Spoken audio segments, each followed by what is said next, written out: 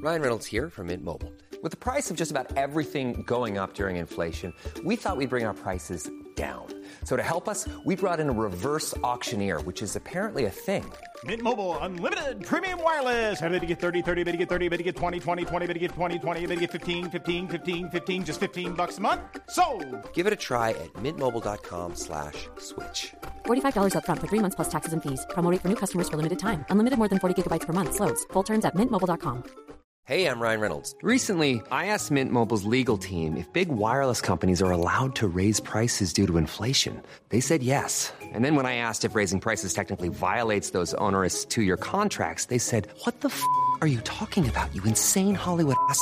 So to recap, we're cutting the price of Mint Unlimited from $30 a month to just $15 a month. Give it a try at mintmobile.com/switch. $45 up front for 3 months plus taxes and fees. Promo rate for new customers for limited time. Unlimited more than 40 gigabytes per month. Slows full terms at mintmobile.com. Hey, U.S. Cellular customers, I've got good news, so don't hit skip forward just yet. I'm talking about their special customer event, US Days. What's US Days? It means exclusive offers just for their customers, just to say thanks, like up to $1,200 to upgrade to any new phone. No, I didn't misread that. That's up to $1,200 off. They must really like you all. US Days at U.S. Cellular. Exclusive offers just for you, just to say thanks. Right now, U.S. Cellular customers could get up to $1,200 to upgrade to any new phone. Visit uscellular.com for terms and restrictions. Do you own or rent your home? Sure you do. And I bet it can be hard work. But you know what's easy? Bundling policies with Geico. Geico makes it easy to bundle your homeowners or renters insurance along with your auto policy. It's a good thing, too, because you already have so much to do around your home. Go to geico.com, get a quote, and see how much you could save. It's Geico easy. Visit geico.com today. That's geico.com. Hey, as a quick heads up, I want to let you know that in my real life, I'm Conrad the mortgage guy. But we don't call our folks who help people save money loan officers like they do at the bank. I always thought that sounded terrible. Instead, we want to be your mortgage advisor. In fact, we want to be your mortgage advisor for life, and we take that honor very seriously. Check out this 4.83 star review. That's right, 4.83 from Jeffrey in Fort Wayne, Indiana. He says, I had worked with you last year to refinance our home before the interest rates dropped. Your team reached out to me to do the process again to save me more money and ensure that I had the best rate possible. I've never been treated as just another person on the to-do list.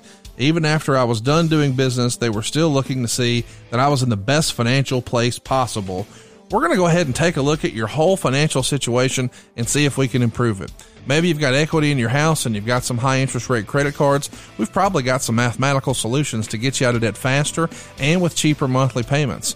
Maybe we take a look at your current homeowner's insurance and realize, hey, that might be kind of high. You might need another quote. Maybe we're going to make sure that you filed homestead on your house to make sure you've got the best deal on your property taxes. Whatever your circumstance is, if it's home related, we're going to try to take a look and find a way to get you the best deal possible. Just like they say on old WWE programming, then, now, and forever. It's like they used to say, because when you're safe with Conrad, you're safe with Conrad for life. No, seriously, we want to help you save some cash, and we want to do it today at savewithconrad.com. NMLS number 65084, equal housing lender. You don't need perfect credit. You don't need money out of your pocket, and you can skip your next 2 house payments. What are you waiting for? Get a quote right now. Find out how much money you can save for free at savewithconrad.com. I love talking about our friend Steven Singer. I'll tell you, the competition must really hate this guy. He just makes the experience of buying a diamond better and better, and he makes it fun. Steven is the very first to offer each and every customer the perfect price. That's right. Have you ever wondered if you're getting the best price? Are you uncomfortable negotiating? Head to Steven Singer Jewelers, and you're guaranteed to get the perfect price. You'll never pay more than a guy sitting next to you. And here's a little insider tip.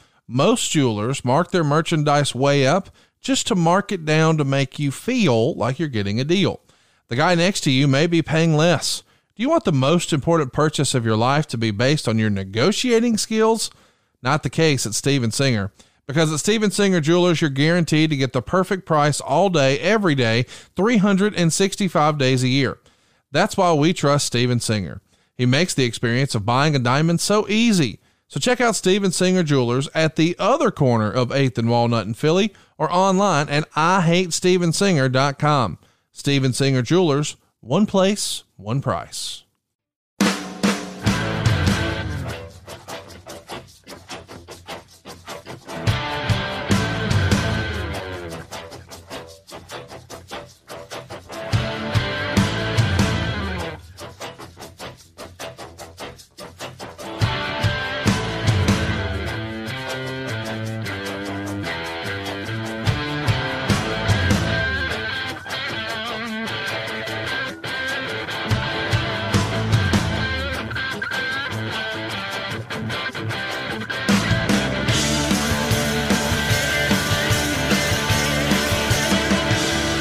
Hey, it's Conrad Thompson, and you're listening to 83 Weeks with Eric Bischoff. Eric, what's going on, man? How are you?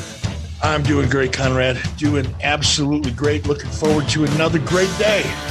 Well, I'm going to do my best to make that a great day for you, but I'm going to have to beat you up a little bit about a not-so-fun segment on a very memorable Nitro. Today, we're going to be doing a bit of a watch-along from March 3rd, 1997. And I know this feels like a random show to be covering here, but as we like to say on the show, context is king. This is the last WCW show at the Omni. Now, on the surface, that doesn't seem like a big deal. It's just a building, right? But Arn Anderson has said on his podcast, Arn, that growing up in Rome, Georgia, the Omni was his Madison Square Garden. Had you ever heard that analogy before, Eric? No, I didn't, but it sure does make sense, doesn't it? I mean, Georgia Dome was a big event center, big venue. All of the big acts that came through the Southeast came through the Georgia Dome and the Omni. Georgia Dome later, or Omni, Omni was first, and then it became the Georgia Dome. So, does not surprise me that Arn and a lot of other people that came through professional wrestling in the Southeast, as well as anywhere else in the country, felt that way. Yeah, the Georgia Dome opened in 92. So all the great wrestling that happened for big shows took place at the Omni. And let's examine some of that rich wrestling history that happened at the Omni. Back in July of 80, Ole Anderson would turn on Dusty Rhodes. And to this day, it's one of the most discussed moments in Georgia Championship Wrestling history. A few years later, in 1983, there was the last Battle of Atlanta, where Buzz Sawyer and Tommy Rich had one of the most prolific cage matches in history. When they found that footage and dropped it on the network a few years ago, boy, it was all the internet wrestling community could talk about. But 2 years later is what everybody probably remembers best. In 1985, the Horsemen put hard times on Dusty Rhodes when they broke his leg in a cage in what built to Starrcade 85 and created one of the best promos in wrestling history, the infamous Dusty Rhodes Hard Times promo. In a bit of a precursor for the Clash of the Champions, Jim Crockett Promotions secured a TBS special in a primetime spot in 1986, and they called it Superstars on the Superstation. And that's where we would see the Midnight Express defeat the Rock and Roll Express to become the new tag team champions. And they would headline arenas around the country for the rest of that year. Later that same year, we had Night of the Skywalkers to be featured at Starrcade. And everyone remembers that magical moment when Cornette fell from the scaffolding. It's been on every package showing that event year after year. The following year in 87, Dusty created a new match and debuted it at the Omni, War Games, the match beyond. It was the Horsemen versus the Superpowers and the Road Warriors. It was also the home of Starrcade 89, Starrcade 92, and Great American Bash 93. A lot of history in that building, Eric. A lot of history indeed. And when was the first Battle of Atlanta? I wanted to write that down, but I didn't. I missed it. What year was the first Battle of Atlanta? They called it the last Battle of Atlanta. It was in 83. Buzz Sawyer and Tommy Rich are going to bleed buckets. It's something to see, man. Wow. It was interesting because there was a karate promoter in Atlanta, very famous guy, by the way, by the name of Joe Corley. And he used to promote a karate tournament in Atlanta that was the most fun karate tournament anywhere in the country, called the Battle of Atlanta. Wow. That started in the 70s. So perhaps a little spin off Joe Corley's Battle of Atlanta. No doubt about it. Of course, you take over WCW in 93. So I want to examine a little bit of WCW's history with the Omni.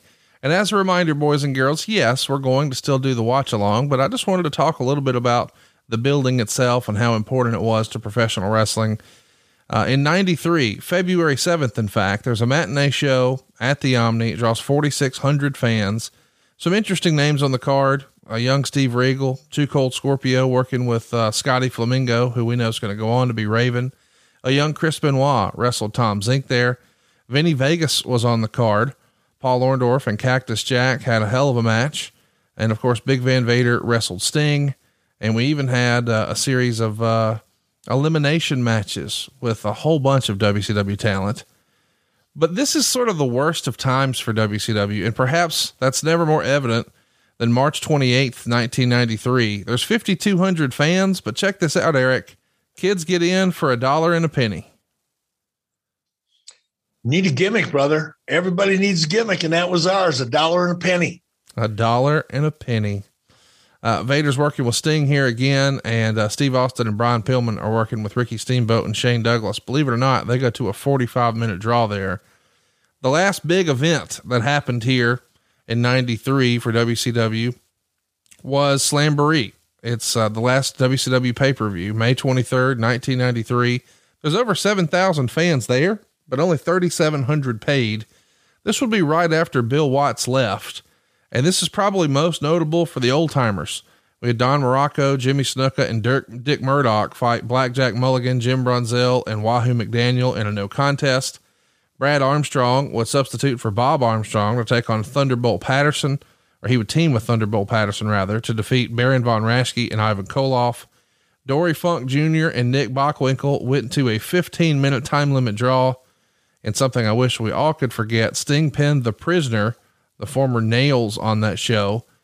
You also had Arn Anderson get his only title shot against Barry Windham's NWA World title, and Davey Boy would defeat Big Van Vader, but by DQ in the main event. Is that one of the most regrettable WCW pay-per-views of all time, perhaps? Yeah, because it was so flat going in. I mean, there was no hope even going into it. Right. The Slamboree concept, I kind of liked the concept, but WCW didn't have the relationships with, the true legends, the marquee legends outside of the Southeast, that would have really made that event feel special. So yeah, it was a half-assed attempt going in. But like I said, nobody expected you. You couldn't even try to con yourself into believing there was a chance that it was going to be successful. It was what it was.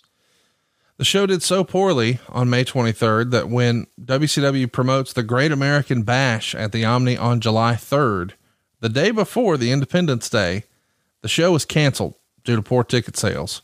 It's rescheduled until August 15th, 1993. Then we've only got 1,500 fans. We're calling it the Great American Bash, and we're letting Dustin Rhodes have a 2 out of 3 falls match with Rick Rude. We've got Paul Orndorff challenging Ric Flair, so it's world champion versus TV champion. And we've even got Davey Boy and Sting taking on Vader and Sid in a Thunder Cage match, but there's only 1,500 fans in your hometown. They try it one more time in 1993. Maybe not one more time, but check this out. 800 paid. And there's a note here on October 3rd that the scalpers were selling front row seats for $1 outside of the building. Just give me something and let me get away from this stinky WCW product. You had effectively killed the town here to the point that by November 25th, Thanksgiving Day, which had long been a tradition, the show was canceled. So we tried it again on Christmas night. Poor ticket sales again. The show was canceled. We didn't learn our lesson, so we would try one more time, Thanksgiving Day, November 24th, 1994. And we even announced it's going to be Hulk Hogan versus Ric Flair, and no one cares. Lack of ticket sales. The show is canceled. And, that's going to wind down WCW in the Omni through 94. The next time it would even be mentioned would be Christmas Eve on 95. Gene Okerlund would report that the WCW hotline had learned that Ricky the Dragon Steamboat is going to have his retirement ceremony on New Year's Day, 1996 at the Nitro at the Omni. And of course, eventually he has to correct that and say, nope. It turns out that legally that was incorrect. And the lawyers are forcing me to say that we've been given false information. That Nitro did actually happen. 6,000 fans are there. Only 3,600 fans were paying. You pulled out all the big stops for it though in your hometown. Hulk Hogan and Ric Flair is in the main event. Of course, there is no retirement ceremony. This feels like, man, before WCW came around, the Omni was the place to be, but very quickly it almost, if I'm in your shoes, I want to make sure we never run this fucking building again. Yeah, that was my feelings going back to 93, and you remember a guy by the name of Bob Dew? Yeah. Right? Yeah. Well, Bob was the vice president of WCW. while I was the executive producer. Bob had oversight of all of the live event promotion and obviously negotiated, for buildings and so forth. Bob came to WCW out of the Omni. I think Bob was the general manager of the Omni for Ted Turner for a number of years before he was assigned to WCW. And I think the logic being, and there's nothing wrong with the logic, but since a lot of people consider WCW to be a live touring promotion that happened to have television, it made sense to have somebody that was fluent in the world of promotion and touring. You would assume a general manager of a major venue like the Omni would be that guy. And that's how Bob got the job. But Bob, unfortunately, didn't know anything about television, knew less about wrestling, and kept going to the well, as you've pointed out so painfully, kept going to the well at the Omni. And the other reason was the building was free. It didn't cost us anything. It was a Turner property. It cost money on paper, technically, intercompany billing and all that good stuff. But effectively, it didn't cost WCW any money. So it looked good in some respects. You could have 2,000, 3,000 people there and kind of sort of look okay on paper. But in the interim, what you've done is you've convinced those 800 or 1,000 or 2,000 or 4,000 people that do buy a ticket, you're reinforcing to them just how stupid they must be to buy a ticket that nobody else in Atlanta cared about. I know that sounds harsh, but it would be like buying a ticket to go see the Rolling Stones. Well, that would be a bad example, but buying a ticket to go see a musical act that you thought would be fun and get there and realize only 12 other people agreed with you. And you'd kind of start questioning your choices at that point. And that's kind of what was happening. You've often heard about audiences being conditioned, getting them fired up for an appearance or a match or whatever. And you go out and you tease them and you get them fired up and you condition them so that you get the reaction out of them that you want. Well, this is kind of the same thing, only reverse. What WCW had been doing, 92, 91, 92, certainly on a repetitive basis in 93, was conditioning the audience to recognize that the property they thought they were interested in, WCW, wasn't worth their interest. And they did a very good job of communicating that to the city of Atlanta and the surrounding communities. So much to unpack here. I'm really excited to cover this show, but I do want to talk a little bit about Bob Doob since you brought him up. I see that he was the director of bookings for 12 years for the Omni. Then he was the president from 88 to 96. And then he took a job somewhere in there to become what he called the executive vice president of operations for World Championship Wrestling.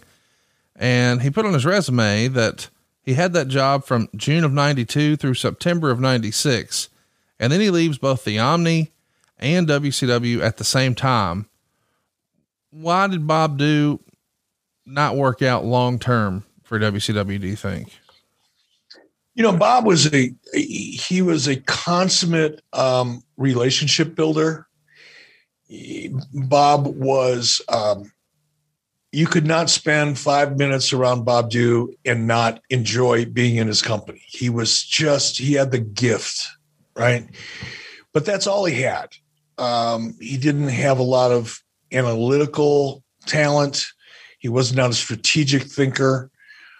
He was a big personality. And I'm sure in terms of booking and dealing with talent management and dealing with talent lawyers and, dealing with a lot of the people that you would normally come into contact, I would imagine, in the role as a director of booking or the president of an arena, you're going to have to deal with a lot of agents and attorneys and business managers and talent and deal with those personalities. And Bob was great at that. But when it came to managing revenue and building a financial plan for a live event tour, the bottom fell out of Bob Doob. And I like Bob, and I'm friends with his daughter, Lori Doob. So this is not a personal thing, But Bob just didn't have it when it came to operational, broader than, he had a lot of skill when it came to operating a venue. He wasn't able to extend that skill set into operating a wrestling company. So he made a lot of choices and decisions that were, in my opinion, early on, not good decisions. Infamously, we talk about this all the time. I won't beat it to death here. I'll just reference it. My conversation, number of them, with both Bob Dew and a guy that worked for Bob by the name of Don Sandifer, two peas in a pod. Their idea of improving the live event revenue stream for WCW when it was losing money every time it went out the door was to increase the number of tours that they did. Somehow that mathematically was a magical formula whereby you could, if you were losing the money every time you left home, the way to fix that is to leave home more often. Right. And that got to be a real source of contention between Bob and I that eventually, resulted in Bob no longer being associated with WCW. Have a hard time taking pills? You're not alone. Get the only sildenafil and tadalafil chewables by visiting BlueChew.com. If you like sex, you'll love BlueChew.com. BlueChew.com offers men a performance enhancement for the bedroom. At BlueChew.com, you can get the first chewables with the active ingredients sildenafil and tadalafil. Those are the same active ingredients as in Viagra and Cialis. A BlueChew.com affiliated physician will work with you to find the right dosage and active ingredient that's best for you. The chewables from Blue Chew can be taken on a full or an empty stomach.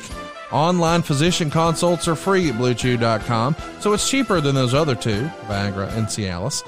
It only takes a few minutes to connect with a BlueChew.com affiliated physician, and if you qualify, you get prescribed online quickly. There's no in-person doctor visit, there's no awkward conversation, there's no waiting in line at a pharmacy. It ships directly to your door in discreet packaging.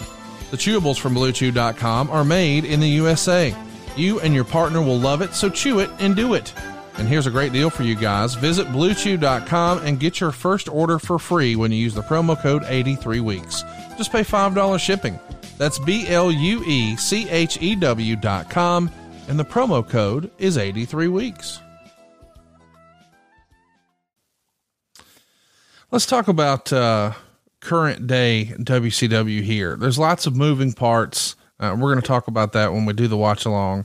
But just to give everyone the context of where we are, we're 13 days away from Uncensored 97, which we've recently covered in our archives at 83weeks.com.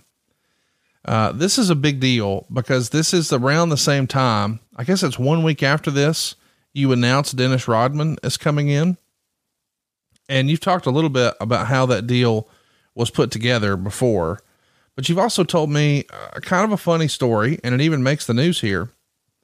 WCW got some mainstream publicity over the next few days, although not nearly as much as they pretended to on the Nitro show. Most newspapers didn't carry the story, and aside from the Sun-Times, the few that did just ran a line or two in the AP Sports Rundown. It did get play, treated as a joke, on both the ABC and NBC radio network top of the hour newscasts on the Saturday morning. Perhaps the most plays was Hogan and Rodman appearing on the Howard Stern show on March 10th, with reports from the show saying that Stern pretty much blew off Hogan's attempts to plug the WCW pay-per-view to concentrate on talking to Rodman. I wanted to bring that up because I think when you tell a famous story at some of our live shows, this is the event you were trying to wake Rodman up for, right? Oh yeah, that's right. That is right. Yeah. It was Hulk and Jimmy Hart. Dennis Rodman was there. Dwight Manley, who was Rodman's manager or agent, one or the other or both at the time, was there. Obviously myself. So the five of us went into New York the night before, and obviously Dennis. And well, let's just say we went out, a couple of us, myself, Hulk, and Rodman in particular, went out and partied fairly hard. At the time, Dennis, I'm trying to think of who was he dating? Carmen Electra. That's right. Right. So she was in town. Anyway, it ended up, and Carmen was there partying as well. So we were out all night. It was like 3 o'clock in the morning, I think. And I had to tap out. I mean, I could not, believe it or not, I could kind of keep up with Hulk. I could not keep up with Dennis. It was just beginning to become stupid. So about 3:00 in the morning, I took off. I'm not sure if Hulk left with me or not. I don't remember for obvious reasons. But I got back to the hotel thinking, oh man, I got to get up like at 5:00 in the morning or whatever it was, because we had to be over at Stearns by 7. Right. So I got up early and, started to try to sober up as best I could and get myself presentable. And I wake up Jimmy and say, okay, you got to get Hulk moving. And, getting Hulk Hogan ready for anything is like pushing a freight train uphill. He's just a slow moving guy, especially that early in the morning. So I got Jimmy to work on Hulk and I'm getting my shit together. And I go over to Dwight. We each had a suite and they were adjoining suites and, we're all together basically. But I, get Jimmy and Hulk moving. I got Dwight Manley up and running. So finally everybody meets in my suite. We're waiting on Dennis. Evidently Dwight went over and knocked on Dennis's door and heard Dennis mumble something and assumed he was getting ready and he wasn't. So we're waiting around, waiting for Dennis. Call Dennis's room, nothing. Call Dennis's room, nothing. Dwight goes back, knocks on the door, nothing. Finally, we're getting a little nervous about it. So I go knock on the door and Dwight says, here, take a key to his room. Now he has a big suite. It's like a 2-bedroom suite. So it's a small apartment is what it really was at the Waldorf Astoria. So I take the key to Dennis's room. I'm pounding. I hear nothing. Finally, I go in. I could hear motion back in one of the bedrooms. So I think, okay, maybe he's up getting ready. So I knock on the door. Dennis, let's go. We're running late.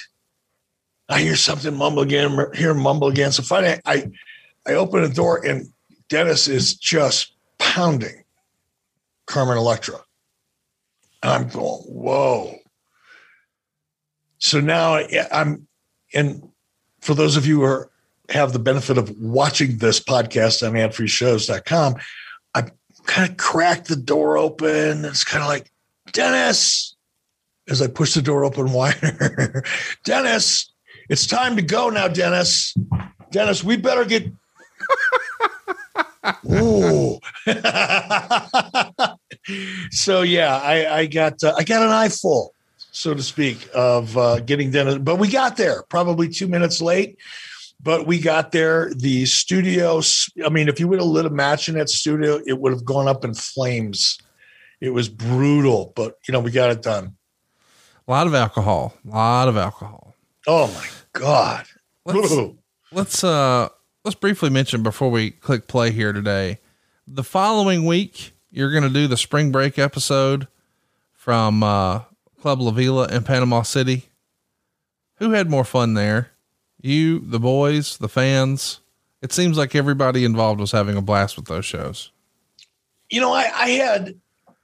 It was fun because it was a different, you're outside, you're on a beach, you're surrounded by a bunch of, college kids who were probably been drinking since noon. So the festive atmosphere was at all-time highs. So that part of it was fun, but a production like that is really stressful because just the number of things that could go wrong and just the physical, the setup, it's a lot harder to produce things outdoors than it is to produce things indoors. There's just more variables, more things you have to work around and more people you have to work around. And it's challenging, but I would say the boys probably had more fun. There was a fair amount of intermingling going on after the show. So yeah, it was a hoot. Do you remember anybody giving you any trouble? Maybe to somebody getting the party started a little too soon with a combination of day drinking or whatever? Nothing that stands out. I mean, I'm sure, it happened because they were selling beer at 8:00 in the morning, right? So it's spring break. It's kind of hard to avoid, alcohol or any number of other things that were available to everybody. But nothing stood out. Nobody was out of hand as a result of it that I can remember. Well, without further ado, let's start this rather interesting show. There's a lot to unpack, and you're all tuned in here to see the Roddy Piper segment, and we're going to talk about it. But man, I just love Nitro from 1997. Eric, I've got it pulled up on my end. As a reminder at home, what you want to do is click on In Ring, scroll down until you see WCW. Scoot over until you see Nitro, select 1997 from your drop down list, and we're on March 3rd, 1997. The show says it has a runtime of 1 hour and 40 minutes. So this is the 2 hour era. Thank goodness. And I'm at 000. I've got it on mute, or actually I'm going to track it so you can hear it here. But at home, you should probably go ahead and throw it on mute. Eric, give me a countdown. And when you say play, we'll press play. 3, 2, 1, hit it. Play. And there we go. We've got the open of the show. Classic stuff here. Come to you live on TNT.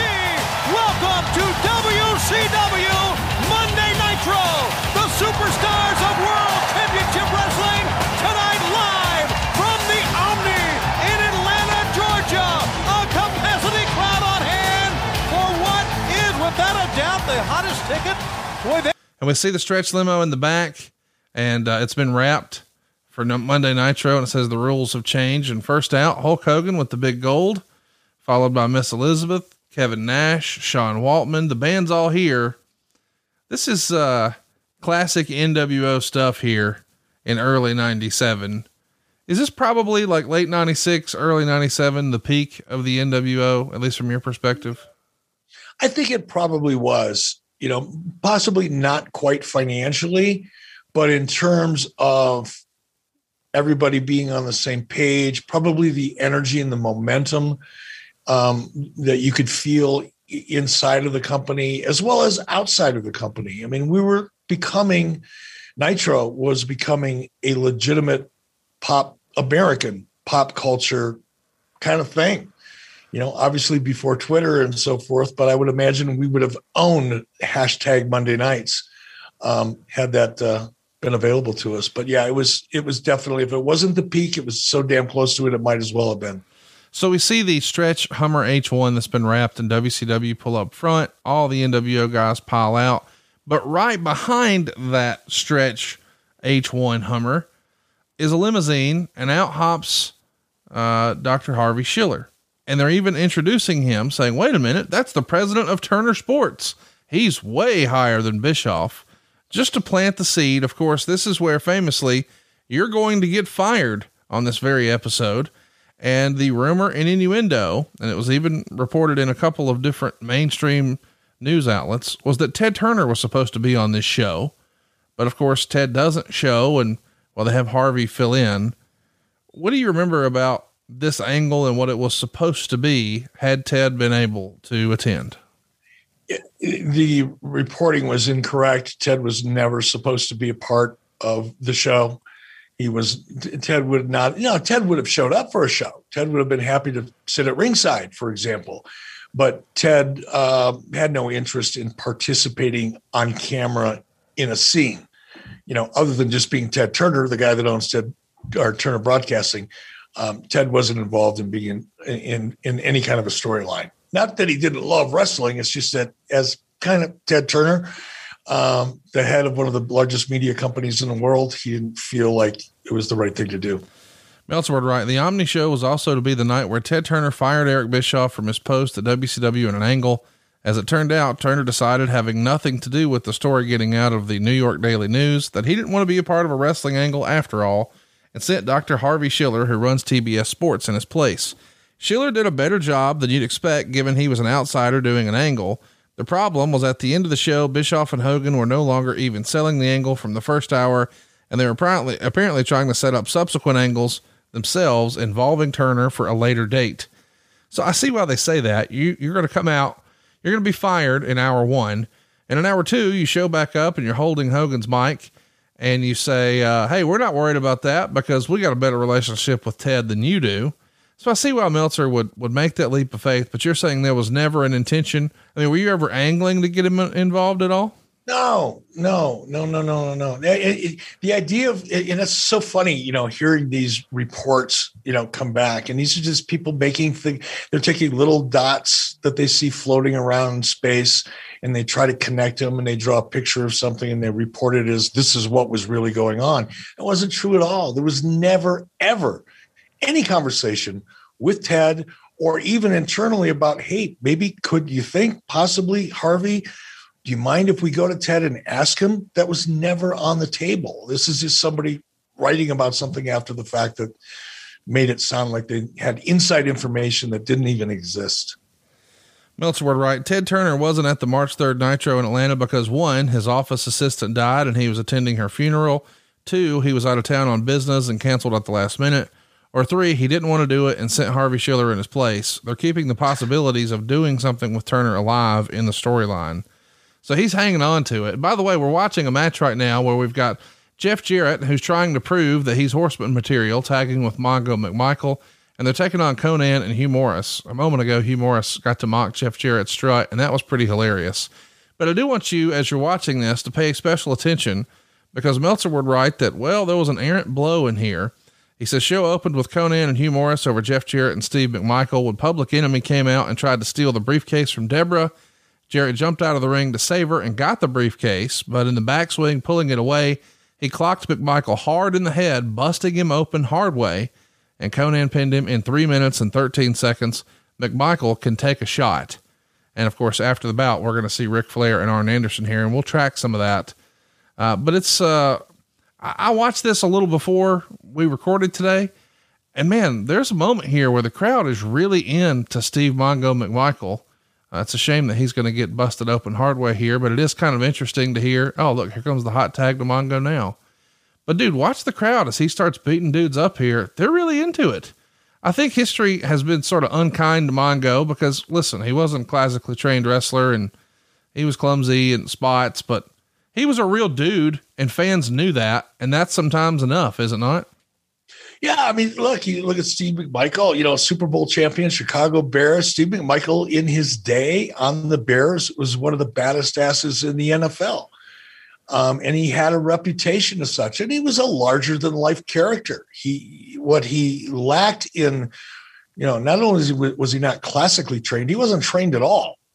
Everything he knew, he picked up either by looking at it or, working with somebody 45 minutes before the show, learning how to do it. Literally he had no real wrestling skills at all. Which doesn't make me feel proud, by the way, that I put him in so many high profile matches, but what he lacked in skill set, he, at least early on, made up for as a character, a larger than life character with a hell of a reputation. Sometimes you can work around lack of technical skill, Bill Goldberg, if you've got a larger than life character, Bill Goldberg. And, it worked with Steve for a while, but the mistake that I made. God damn, he nailed him with that briefcase. Woof. Was overexposing him. Sorry. Man, he's going so long. He's bleeding immediately hard way. I don't guess I noticed it the first time I watched back through, but they showed multiple replays. Good Lord, he nailed him. And we're going to hear some words here from Ric Flair and Arn Anderson. But Hugh Morris and Conan pick up the victory. Mean Gene's here, and he's got Ric Flair and Arn, and there's problems with the Horseman. Let's track it. Jarrett, maybe there's some kind of explanation. Listen. We can have. What happened? No, you talk to me, because I'm talking to you. I thought we left this kind of garbage on the West Coast last week. You're not that clumsy. You want to explain this one? Yeah, I got some words to say. Listen, Anderson, don't come out here and start instigating. Because last week, I proved that I was a horseman. I proved that I was horseman material. The only reason I was outside the ring was to protect Deborah. Now, Rick knows as good as anybody. Rick! You know good as anybody. You know as good as anybody. You stood behind me from day one. You said I was the man. No, that was purely an accident, and you know it. Well, you know what? You're making the Nature Boy look bad, pal.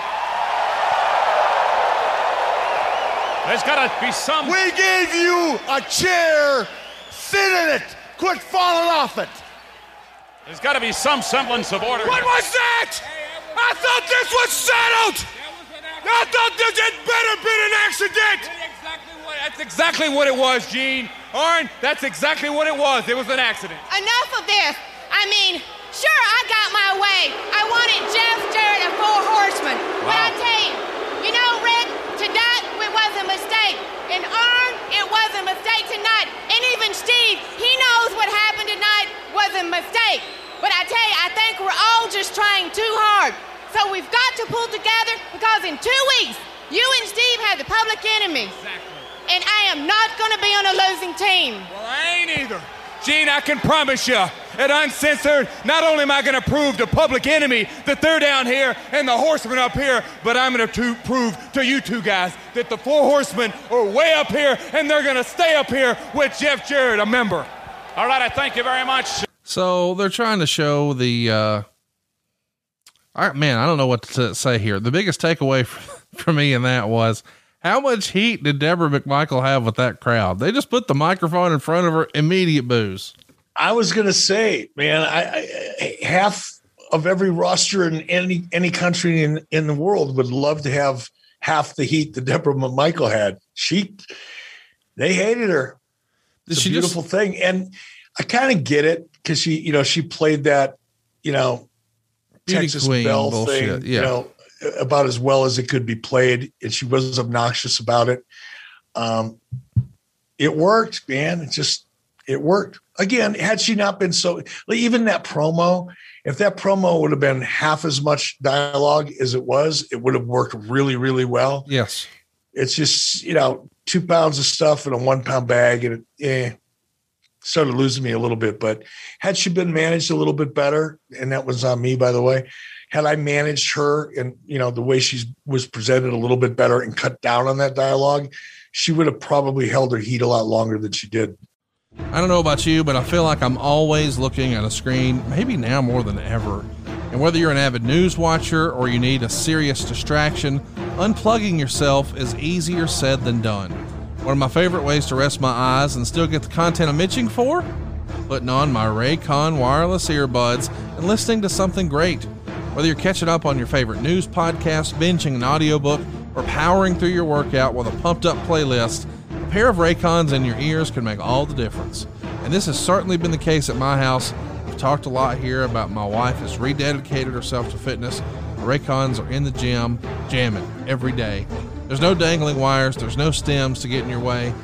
Oh, and by the way, Raycons actually look cool. They come in a huge range of stylish colorways, but they're always comfortable in your ear for a more discreet look.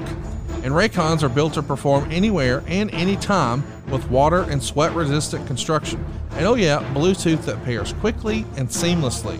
And how about enough battery life to last 6 hours of playtime? You can unplug for a while. Maybe the best part? Raycon makes great sound accessible to everyone with wireless earbuds starting at half the price of other premium audio brands. Raycon's offering 15% off all their products for my listeners, and here's what you got to do to get it. Go to buyraycon.com/83weeks. That's it. And you'll get 15% off your entire Raycon order. So feel free to grab a pair and a spare. That's 15% off at buyraycon.com/83weeks. That's buyraycon.com/83weeks. What a nice little thing here. We just saw DDP come out. Let's remind everybody, he's a made man now for the last month. They had that big show in the Superdome where he got to give the diamond cutter to the outsiders and refuse their invite to join the NWO. And this is going to be the year where he really breaks out. He's going to have a feud later this year with the Macho Man. His wife, by the way, has just appeared in the new Playboy that's going to become a centerpiece of an angle with Randy Savage. But he's still kind of a tweener. Like, he came out to the ring and he's acting like he's going to high five the fans, but instead he does the old self high five. But he saw a group of guys in the second and third row all wearing NWO shirts. He points the camera to them. The camera gets a great shot. They rip off the NWO shirts to reveal DDP shirts below. So clearly a nice little spot he had planned with some friends of the show or friends of the company or friends of his. But this era of DDP is where he really gets it and it clicks. Would you agree? Yeah. And it's fun to watch too. I mean, you could literally, if you kind of decide to do a little bit of a retrospective on Diamond Dallas Page's career, and just, you can even just turn down the volume and watch him, his ring work, watch the way he carried himself in promos with or without the audio on. You just literally see this character, which was one distinct, albeit knockoff. It was like a kaleidoscope of knockoffs, but you just see this one character just transform into really a blue collar American hero. That's who he related to. And that's really who Diamond Dallas Page was, still is at heart as a human being. He's a hardworking middle America guy that happened to be very, very successful. But when he tapped into who he really was and lost all the silliness, God, he got over. He got more comfortable. He wasn't trying to be somebody else. He was being himself with the volume turned up. And that's almost always the key to success in a wrestling character, is not so much how well of an actor you can become or how big of a character you can develop, but how you can feel so comfortable in that character that it becomes an extension of yourself and therefore becomes so much more believable. Dude, that diamond cutter is the most over move in wrestling. You're just waiting to see how he's going to apply it to this guy. Of course, Rick Fuller is this guy this week, and bam, diamond cutter out of nowhere. The crowd was ready for it. They all pop and react in a big way. That move is sort of the modern day equivalent of Jake the Snake and his DDT. And how ironic is it that Jake was one of his mentors? Well, it's not only ironic, there's a definite connection there. You know, Jake was instrumental in helping DDT develop that diamond cutter and, you know, giving him permission, so to speak, you know, inside wrestling culture to go ahead and use that and make it his own. So it wasn't just a coincidence. It was by design. It's pretty remarkable to see how over he was here. And this is literally 5 weeks after the Superdome show, but the fans are already with it. The move is made. And now it's just a matter of building him from here, and what a year he's going to have. Next up, we're going to have some great wrestling coming your way. Juventude's in action. We've also got Dean Malenko. Eddie Guerrero is going to be here. But first, we've got a promo with DDP and Mean Gene. Let's track it here. Anything. I want to take you back, and you can look right here at what happened last week on this very television program. All of us thinking the Macho Man Randy Savage, well, we didn't know exactly where he was coming from, but we found out in a big hurry. Well, it's obvious I can't even call him Macho. Savage Snap. Up from behind and nailing you. You are down on the canvas, and all of a sudden, yeah, they're big men. Hall, Nash, Savage, all members of the NWO. But take a look at this. This is unbelievable. They actually Eric, we're seeing Savage spray paint NWO on the back of DDP. Do you remember anybody having an issue with getting spray painted? No. I mean, NWO was so hot at that time that even if someone did have an issue, they wouldn't have voiced it very loudly. I mean, everybody knew that, look, this is the gravy train. We got to hook our ride to it, man. This is the direction that the business is going. And so if anybody had an issue with it, they certainly wouldn't have expressed it to me. Maybe in the locker room, somebody might've mumbled something or another, but nothing that ever came to my attention. Let's track it. Of a Savage snapping to this. Well, it's been a little bit of a loose cannon to be around. You can just feel the energy, I guess, coming from the body of Diamond Dallas Page. Randy Savage, I've got a feeling that sooner or later you are going to pay for your sins. It's Monday Nitro. God dang, how good was Mean Gene, man? He was just the best. I mean, yeah. I mean, usually announcers they're like traffic cops. They have a very specific purpose. They kind of glue the show together and keep things moving in the right direction and fill in little blanks along the way. I mean, it's a very important job. Don't allow me to make it sound like I'm minimizing it, because I'm not. Very few people would tune into a show because of an announcer. Right. Gene might have been that exception. Gene had his own fan base. Gene could make what would otherwise be a fairly boring and mundane piece of business pretty entertaining and fun to watch and listen to. Well, these luchadors are going to be fun to watch. I love Juventud Guerrero. I think he's one of the more unsung heroes of Nitro. He's going to be taking on and defeating Ray Mendoza Jr., who's actually Villano number 4. And they get a little bit of time, 5 minutes and 6 seconds. But Juventud, man, one of the more gifted performers. You know, I think if there wasn't a Rey Mysterio Jr., we'd probably be talking about Juvi in a different way. Would you agree with that? We would. And it's unfortunate that Juvi, he couldn't get out of his own way outside of the ring, meaning he couldn't keep himself out of trouble. He was always in the middle of some kind of shenanigans. When we're going to get a t-shirt, Conrad? Shenanigans. Come on, man. Listen, if we make the t-shirt, will you quit saying it? Nope. I love it. If you make the t-shirt, I'll wear it while I'm saying it. But Juvi he couldn't keep himself out of trouble, man. Right. He was like a 16-year-old kid, and he was going to crash every party, steal every hubcap, whatever he could get away with, he was going to try to get away with it. Had that not been the case, had he been a little bit more mature or professional, I think Juventud Guerrero would have probably gone on to be a name that would be, as you pointed out, maybe not Rey Mysterio, but you probably say both names in the same sentence. I briefly mentioned a minute ago that Kimberly was going to be posing in Playboy. When that pictorial comes out, is there a bunch of heat from the boys in the back? I mean, listen, the guys can be, well, you know how rumors are in wrestling: telephone, telegram, telewrestler, and it almost becomes school kid like when they get to see one of their guys who has a little bit of heat for whatever reason, and he's Bischoff's boy or whatever, and now we get to see his wife naked on every newsstand. It feels like somebody would have been giving somebody a little bit of shit backstage. Would you disagree? There was a lot of that going around, and there was a lot of, because DDP was a friend of mine and everybody knew it. And I happen to know who started the rumor, and I'm not going to mention this individual's name because it doesn't really matter anymore.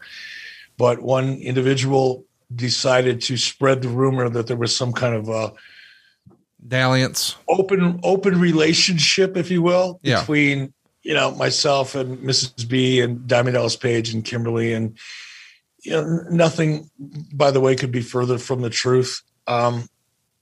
In real life, in 1996 and 1997, let's just set aside the fact that I would have never participated in that for a whole lot of reasons. But one of those whole lot of reasons is the fact that Kimberly and I didn't get along at all. There were more than one occasions in socially. If I was over at Paige's house and we were just having beers and Kimberly happened to be there, it would get so uncomfortable that I would have to leave. Wow. We just didn't get along. Yeah. And I'm not exactly sure why, but whenever we were together socially, it was a very, it wasn't awkward, but it was uncomfortable. Yeah. She didn't like being around me, and I didn't particularly like being around her. Now that personalities clashing. Yeah, there was just I don't know what it was, but it was just not good, whatever it was. Now that changed, as time went on, and, it was a lot easier for us to be around each other. But like I said, I know who spread that rumor, and I guess the wiser, more enlightened version of myself understands why. Whatever. But yeah. And I think, Paige and Paige did have a lot of heat, but you know what Paige also had by this time? He also had a lot of respect. Yes, he did. A lot of the same people that, the only reason he's got this gig is because he's Bischoff's neighbor, he's Bischoff's buddy. The only reason he gets this is because of Bischoff. There was a lot of that. And I can understand that too, because if you didn't know me really well, you didn't know Paige really well, from a distance, the optics would make it look like here's two guys who are buddies. Paige actually helped him get his job at WCW. Now Bischoff's returning the favor and giving him all these opportunities. What they didn't know is that Paige was working his ass off in his own time to try to create those opportunities. And what they also didn't realize is Paige will tell you this if you ever sit down and talk to him. I was tougher on Paige than I was on anybody else on the roster because he was my friend. Yeah. Just like I would be with my own son or my own daughter. Because I knew back then with Paige, with respect to Paige, that he had to overcome his relationship with me. It wasn't an asset. It was a liability for Page, and he had to work twice as hard to get it. But if you don't know that, if you're just out taking pot shots from the sidelines because you only come in to do TV once a week and you're not around, I understand why people would say that. But by 1997, Page had overcome a lot of that and actually had a fair amount of respect from almost all the boys. We see the replay there. Juventud picks up the win. We're back here on the set, and I think we're going to see something a little different here. We got Tony Schiavone and Larry Zbyszko, and there he is. Let's track it here. Jimmy Hart is here with Kevin Sullivan. Yes, ma'am. Absolutely. At Super Brawl in San Francisco, California, I made a prediction. I said, when we get to Atlanta, Georgia, home of the WCW, Chris Benoit wouldn't be here. Woman wouldn't be here. But you can take it to the bank because nothing was going to stop the Taskmaster Kevin Sullivan and Jacqueline for being here. You know what? I am so happy to be here in the Omni. This is my house. Now, the reason why Nancy and Chris is not here tonight, because we left them laying in the cow palace. See, I can be anybody, man, woman, it doesn't matter. But at the pay-per-view, I want to show my man that I can be any man. Hogan, Luger, Savage, bring it on, because I got it going on. But the only one man I can't beat, and that's Kevin.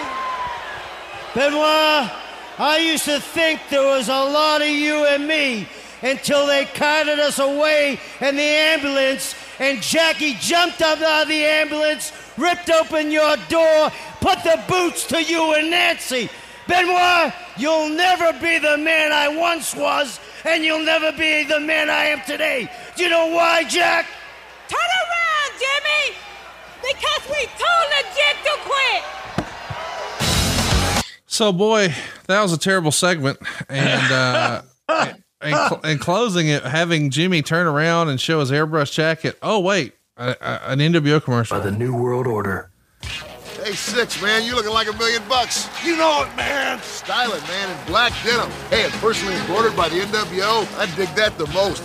Get your NWO denim jacket for just $80. Just call 1-800-NWO-0242. Hey, you can be styling too.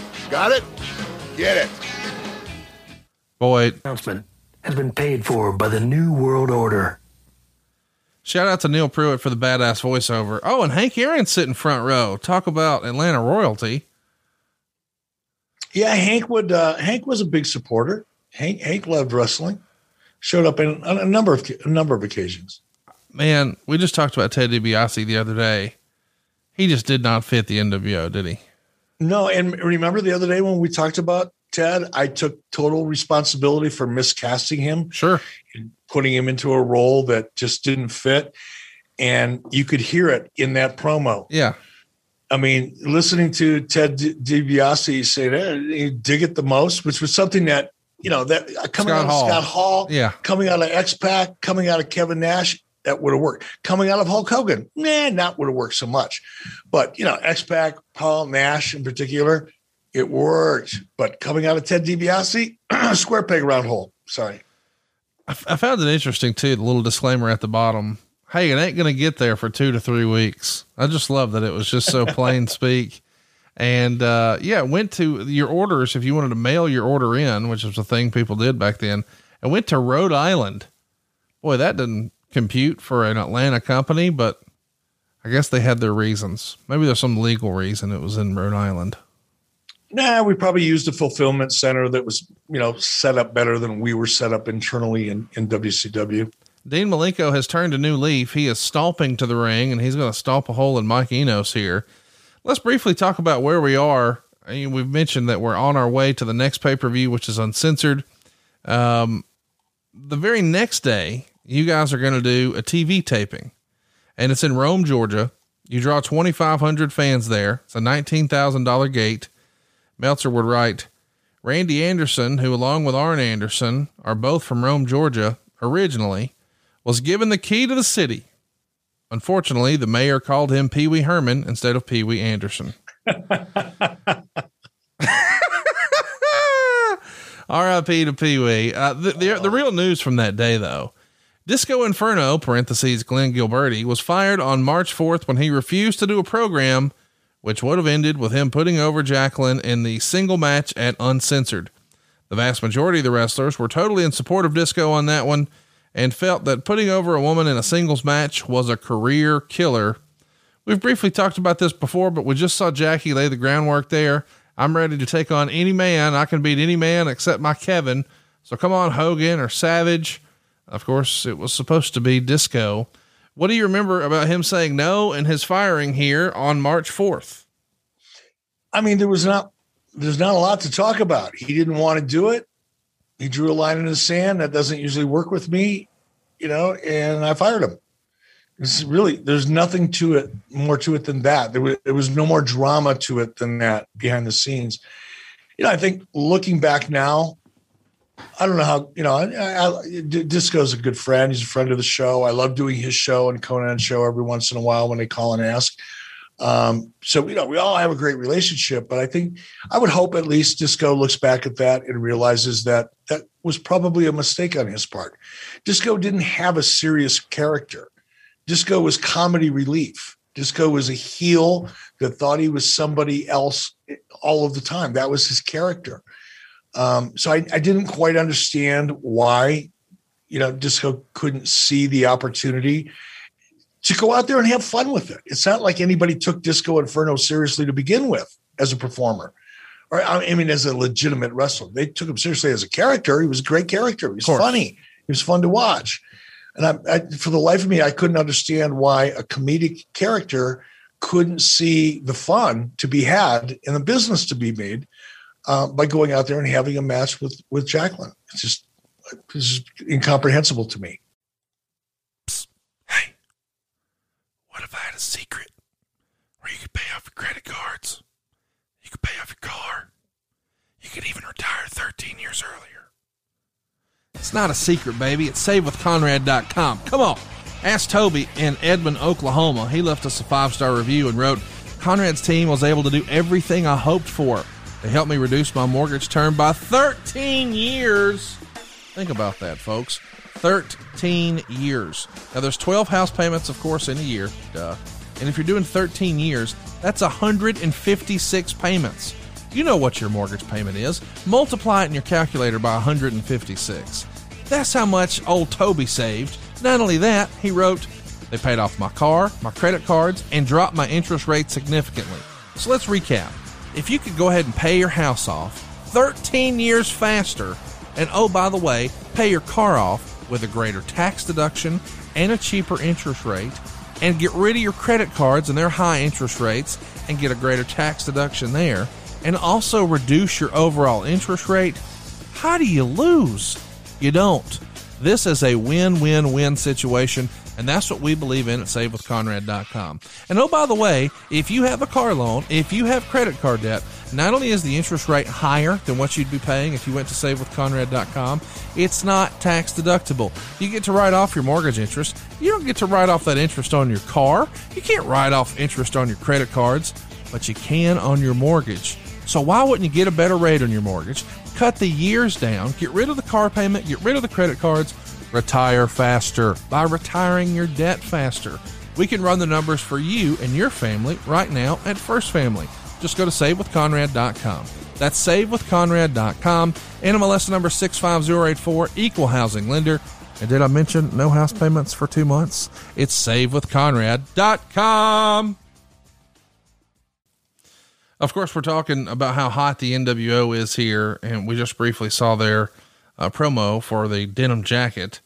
Meltzer would report around this time, though, the NWO hotline that you guys tried bombed. And its entire first month, it did about the same business as the WCW hotline does on a normal, strong day. And you're going to try this a few different ways to just slap NWO on it and see if it works. And some people would take issue with that, but I say that's just smart business, right? I mean, if they have an appetite for NWO, let's give them some NWO. I agree. just because Dave reported that it didn't do great business doesn't mean that was true. Fair enough. I won't say it's not true. I don't have any evidence or recall to contradict it. But look, it was a revenue stream. Would we have expected it to be bigger and hotter than WCW? Yeah, I kind of sort of think so, because that was the case with licensing and merchandising and everything else we were doing at that point. If it wasn't, perhaps it was a case. And again, I wasn't in charge of the hotline, so I don't know. Didn't have firsthand, with it at all. But my guess is it probably wasn't programmed so that it was an NWO themed hotline. It could have been fairly generic and therefore not really represent the expectations that the audience had of a branded WCW hotline. There could have been any number of reasons for it. But again, I don't know. I'd have to go back and ask somebody that was involved in it. You briefly did run commercials for the NWO hotline. There's some that you can even find on YouTube that started playing, or at least I know they were around in late January. Let's talk about this particular show from a live standpoint. We're covering it specifically today for a few reasons, but one of which, at least from my standpoint, the biggest WCW show ever at the Omni. You'd have to go back to like Starrcade, the last time they did this kind of business here in Atlanta. And we know that you're going to just blow that away when y'all start running the Georgia Dome. But there's an actual sellout here. 13,693 fans, 10,353 of those paid a gate of $137,211. But Meltzer would say, because of the Turner organization being based in Atlanta and employees, friends, and relatives of employees and other groups all traditionally getting comps, WCW was basically required to comp tons of tickets to the event. Even though it was clear from the first day tickets went on sale, they wouldn't need to comp it at all in order to pack the building. There have been shows during the heyday of Jim Crockett's organization in the mid-'80s, including the aforementioned Starrcades, that put more people in the building, but that was with a 17,000 seat setup. WCW once put 15,000 in the building, although that show had kids for free, so the paid was closer to 10,000 for Flair Funk in '89.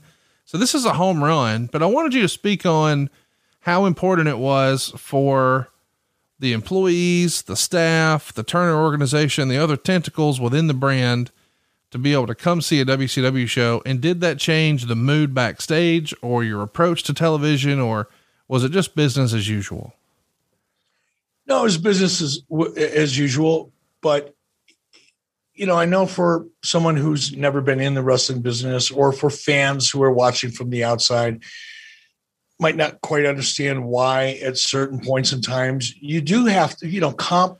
When you have to comp because you have to put warm bodies with a pulse in a seat, that's a bad situation. Yeah. But sometimes you choose to comp because in a long-term plan, in a bigger scheme of things, it might be more beneficial than the price of a ticket. Yeah. You're in a city with Coca-Cola as a potential sponsor. There were a lot of Coca-Cola employees and management that were in attendance, by the way. Oh, and shortly thereafter, or around that same time, lo and behold, Coca-Cola launched a new brand called Surge, which was a short-lived drink that WCW promoted in a couple of different ways, as well as running commercials on the show. So yeah, it was kind of like Surges in a way. Sometimes it makes sense to give tickets away and sometimes it doesn't. And in this case, it certainly did. And again, because we were in Atlanta and WCW was a part of Turner Broadcasting, and WCW for the first time in its existence became a hot property that everybody wanted to be a part of, from a public relations, or not even public, from an internal corporate relations perspective, inviting, friends and family of management and employees of Turner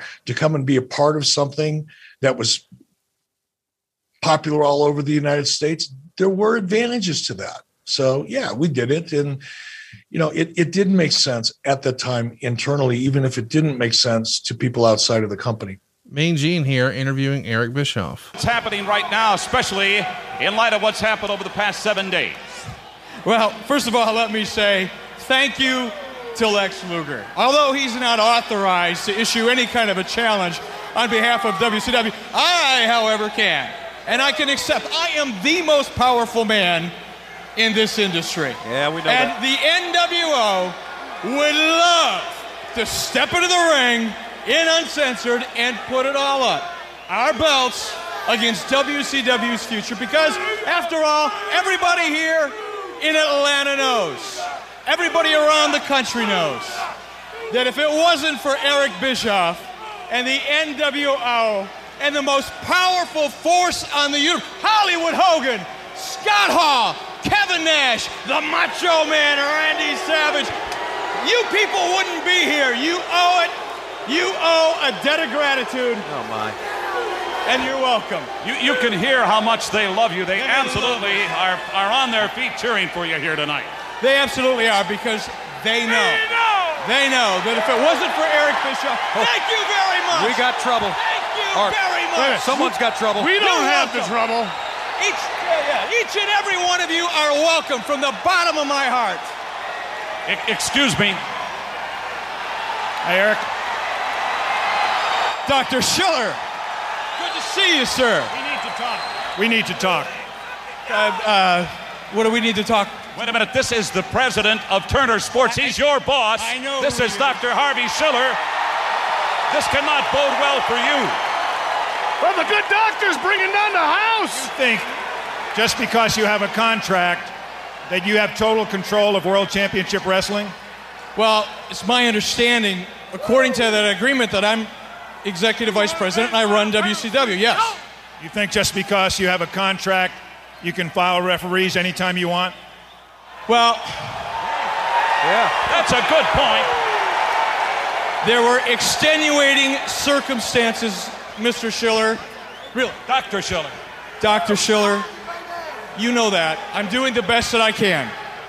You think just because you have a contract, you can break the rules of professional wrestling, that you can take titles away from people at will? What about that? Excuse me.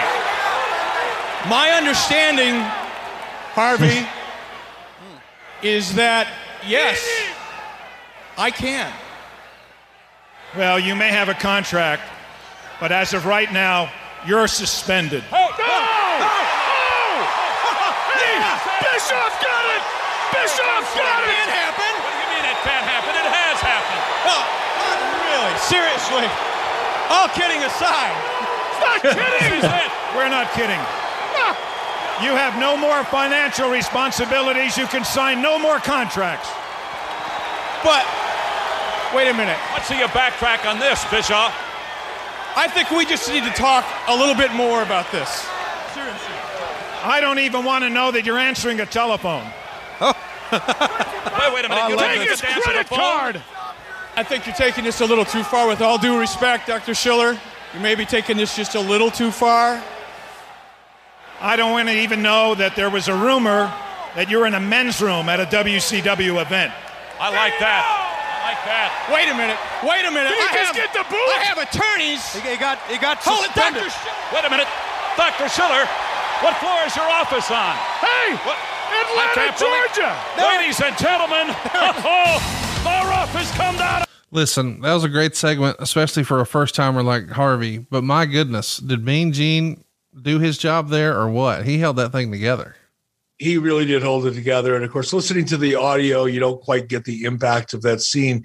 So I hope that people who are listening to this podcast, go back and check it out on the WWE Network, because it really was a good scene. And a part of that scene, part of what led up to that in the weeks, leading up to this particular suspension was, of course, me, stripping titles from whoever it was I stripped the titles from, awarding them to the Steiners. Pee Wee Anderson came up and tried to get his job back. And of course, I fired him on national television, which, by the way, did actually bubble up in a real way to Harvey Schiller's office. So that was that was the backstory that led up to this moment. But it really was a great scene, and it was a big moment in WCW. It was a big moment. And, I almost wish the rumor and innuendo was true and that was supposed to be Ted Turner, because that would have been quite the visual, would it not?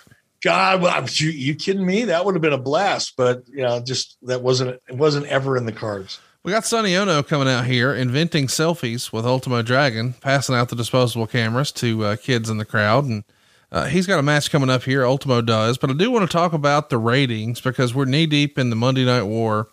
Overall, this is the biggest win Let me just read exactly what Meltzer says. As Eddie Guerrero makes his way to the ring with the U.S. title. Overall, the ratings for 3-3 saw Nitro win handily with its biggest edge since the head-to-head 2-hour deal started, with a 3.4 rating and a 5.19 share to Raw's 1.91 and 2.99 share. The replay even does a 1.5. So the replay nearly does what Raw does. But the biggest gap here, and this is so crazy to me, WCW held a 4.5 to a 1.5 edge, a margin unprecedented in the history of the Monday Night Wars. And what did it? This terrible Roddy Piper segment we're going to watch. That was head to head with Sid versus Mankind for the world title. But I would have never guessed that segment with Roddy Piper that we're going to talk about and make fun of, as shitty as it may have been, it gives you your biggest margin of victory yet. People watch television to be entertained, not to watch 5-star Japanese wrestling matches. And I know that's a concept that's hard for some to comprehend or relate to, but it's true even to this day. And as bad as the segment was for those wrestling purists who love a good Japanese 5-star match, a lot of people found this entertaining. Now, some wrestling fans found it a little distasteful, and I understand why. But when you're programming for the masses and not the minority, sometimes you run into this type of conflict.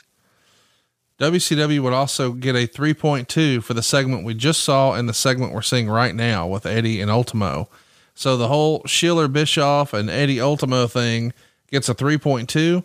Meanwhile, the other station has Sultan, who would go on to be Rikishi, and Flash Funk, the former Too Cold Scorpio. That only gets a 2.0. So it's 3.2 to 2.0. It's ridiculous, man.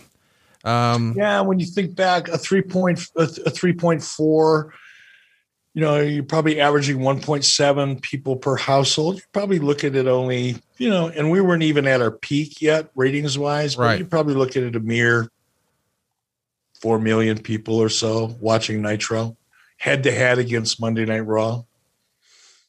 Yeah. Those days sucked.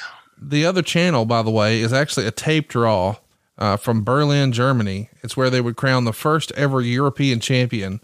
A tremendous 23-minute, 4.5-star match between Owen Hart and British Bulldog.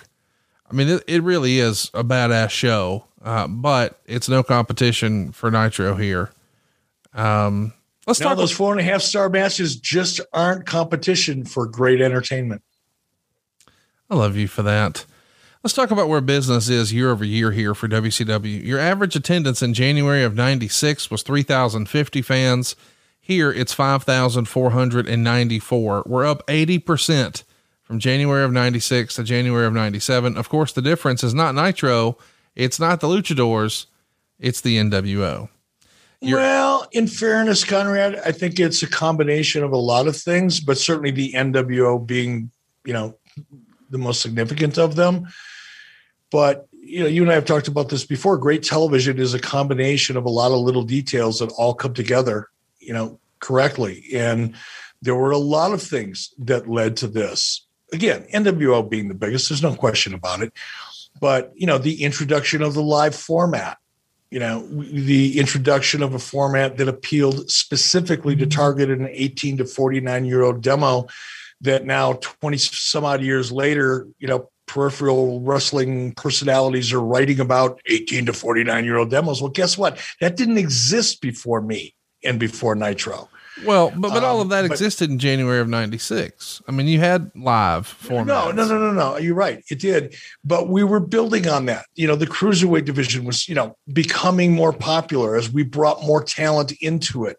The entire format of the show became more polished and fine-tuned in 97 than it was even in 96. So there were a lot of reasons for it. But I think, to say, well, it was because of the NWO is not necessarily fair. I think the cruiserweight division, the format itself, a lot of the different things that we were doing and presenting the product in an entirely different way almost every week had a lot to do with it. But there's no argument that the NWO was the most significant factor. Yeah, I was just trying to express that was the difference. And we see in ring right now, Mean Gene getting a little mic time for Eddie Guerrero. We actually heard mic time earlier from Dean Malenko. I'm pointing this out because this wasn't exactly common, and notice that it's no longer for the cruiserweight title. That's the United States Championship in Eddie Guerrero's hand. It feels like by this point, the guys had already decided, boy, if we continue to be saddled with this cruiserweight label, our income and our careers have a glass ceiling. Was that a conscious effort by Eddie Guerrero or Dean Malenko or yourself, or a combination of all three, to not continue these guys to be battling it out for the cruiserweight title?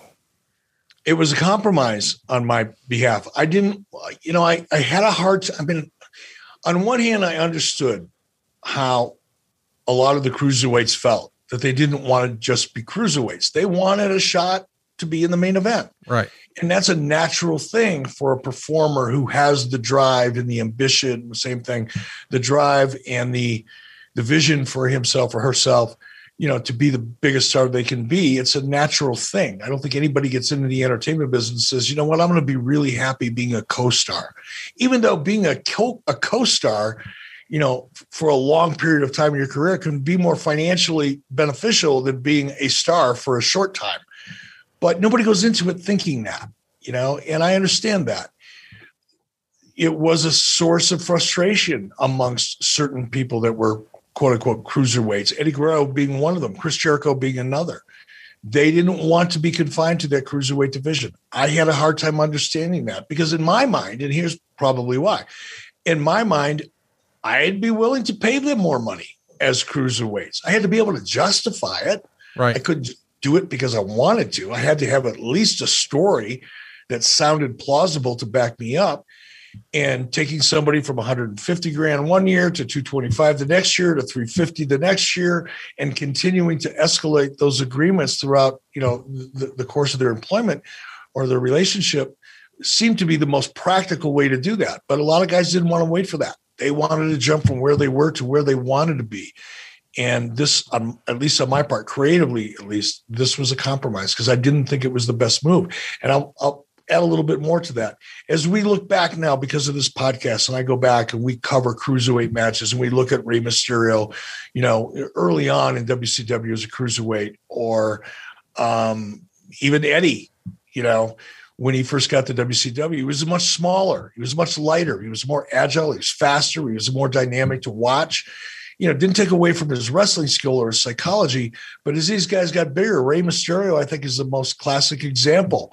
As he started bulking up, so to speak, and putting a lot of unnatural weight on his frame, he started breaking down, and it started hurting his ability to do the things that he became most famous for. And I just think it's my belief that had certain talent decided, I'm going to be the best cruiserweight there's ever been in the history of this industry, they would have made the money they wanted to make. They might not have made Hulk Hogan money, but not many people did or do. But they would have made a lot more money than they did had they decided to kind of shit all over the cruiserweight division because they wanted to aspire to be something else. We're seeing a recap here of Harvey Schiller talking to Eric Bischoff just a few moments ago. And of course, you're probably wondering, why are they doing this? Well, because it's the top of the hour. So there's the quote unquote crossover. You want to catch up new fans who might be tuning in right now. I wanted to go back to the business though. Your average gate in January of 96, $37,000. Your average gate here in January of 97, nearly $65,000. So revenues are up 71% at the gate. Now, the WWF's business is following a similar pattern, but not nearly as high. Their average number of attendance was 4,890 in January of 96. The average attendance in January of 97 is up 39% to 6,843. The gate would jump as well, but only by 41%. They're going from an average gate of 72,000 to now just over 100 at 101,882. But interestingly enough, the WWF's ratings are down substantially from a 1.9 to a 1.3 on cable. Man, you're just winning. I mean, this is WCW. This is the heyday. This is the glory days. And it's because of guys like this. VK Wall Street, prominent member of the NWO, coming into the ring. Ouch, Conrad. Ouch. well-placed shot, deservedly so. I'll take it like a man and move on. By the way, I was a little disappointed in the time that Eddie Guerrero and Ultimo Dragon got. They only get 2 minutes and 48 seconds. Obviously it's a good match, and Eddie cheats to win, gets his legs tangles in the ropes and uses them for leverage. But we've got time. We don't have more time for that, but we do have time for VK Wall Street and Scotty Riggs. No disrespect to either performer, but man, knowing that we're not going to get to see many more Eddie matches, what could have been there. Hey, I wanted to mention this. I saw in my notes, Yuji Nagata finally debuted at the March 3rd show at the Omni in a match before the show went on the air. Naturally, he did a job for Ernest Miller, a power plant guy with all of about 3 pro matches. That's directly from the Observer. You can tell by the sarcasm. Ernest Miller, we know, is going to go on to be a big star here in WCW. Yuji Nagata, maybe not as much, but he did come in with a lot of fanfare because what he had done in New Japan. Do you have any Yuji Nagata memories at all?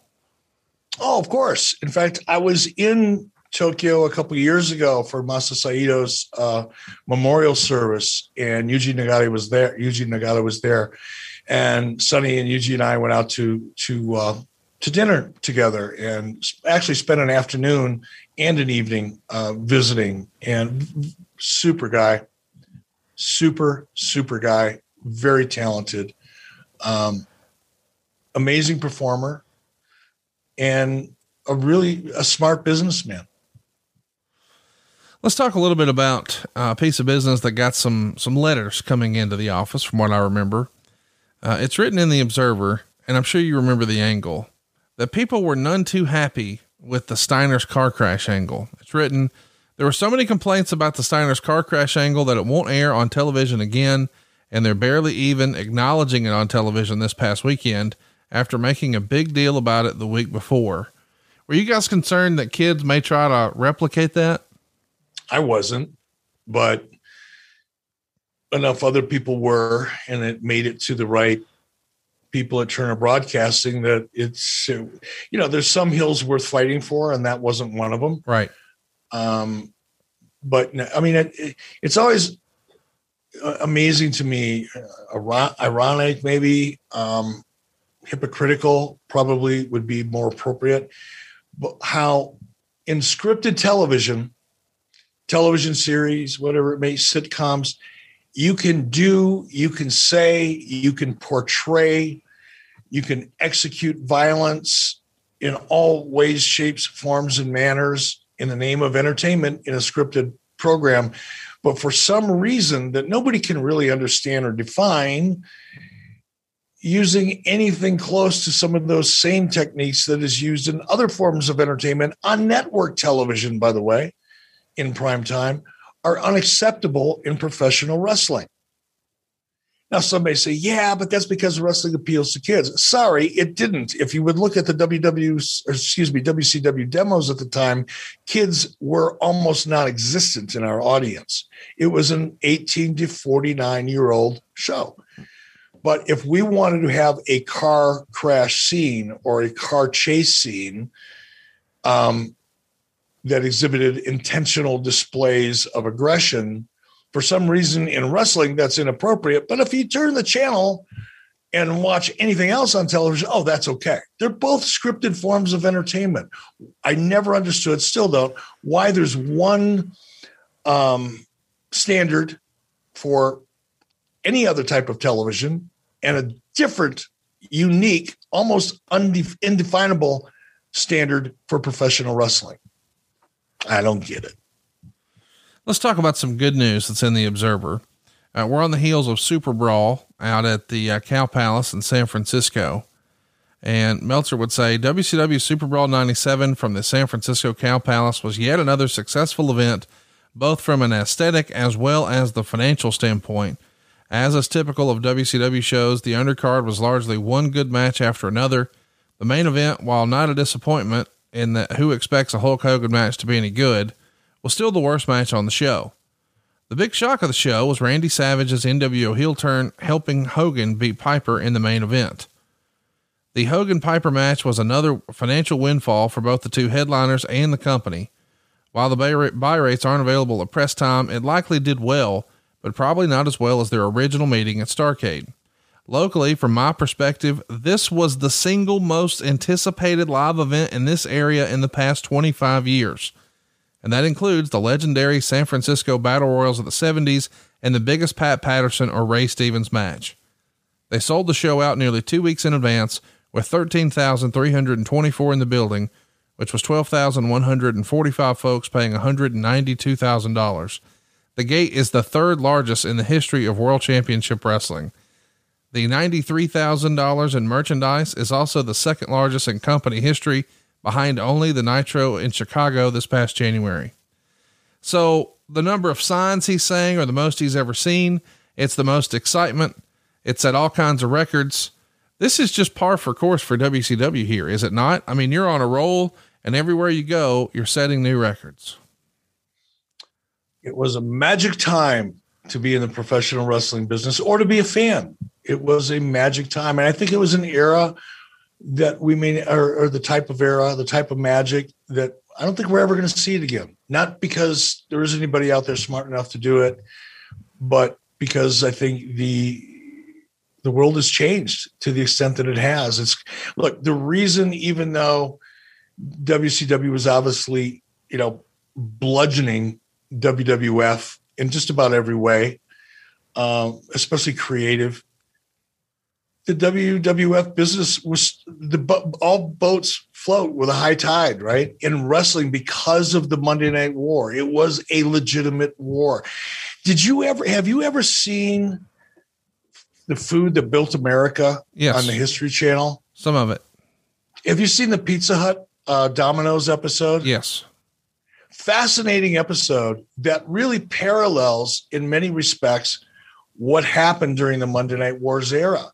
Now there's some, obviously there's things that are markedly different, but these are these two entities that started competing against each other at a very distinct and specific period of time.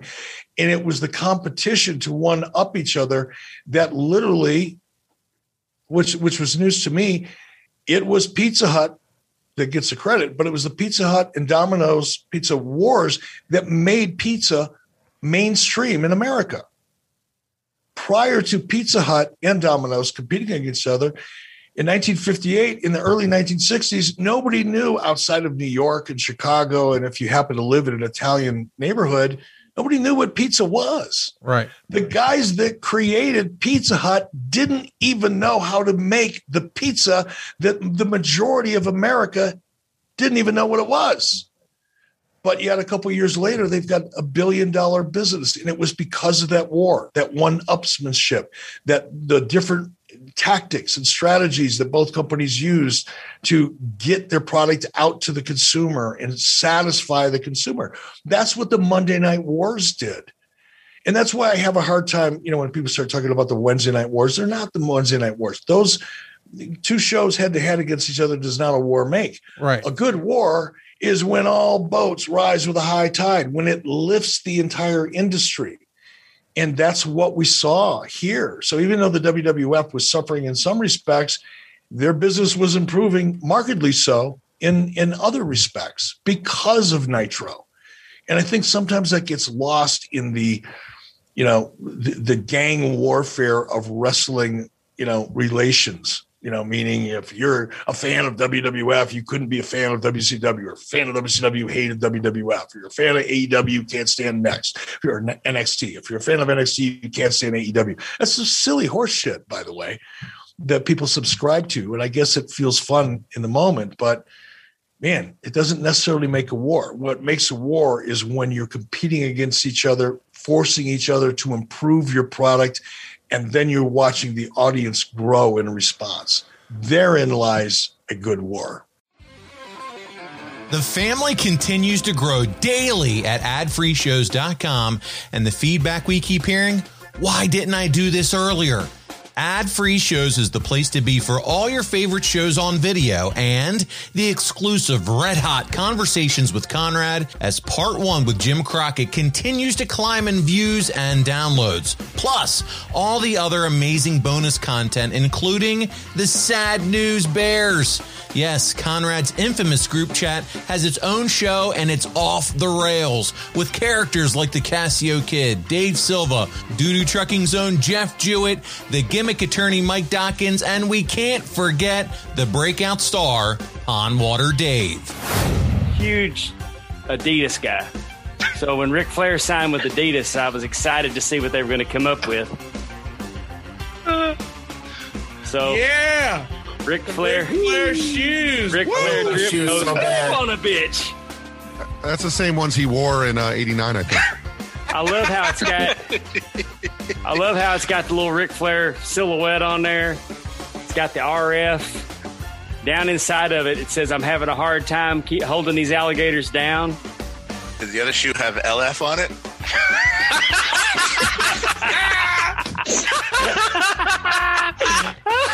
That might be the best dad joke I've heard. Get it out. He was like...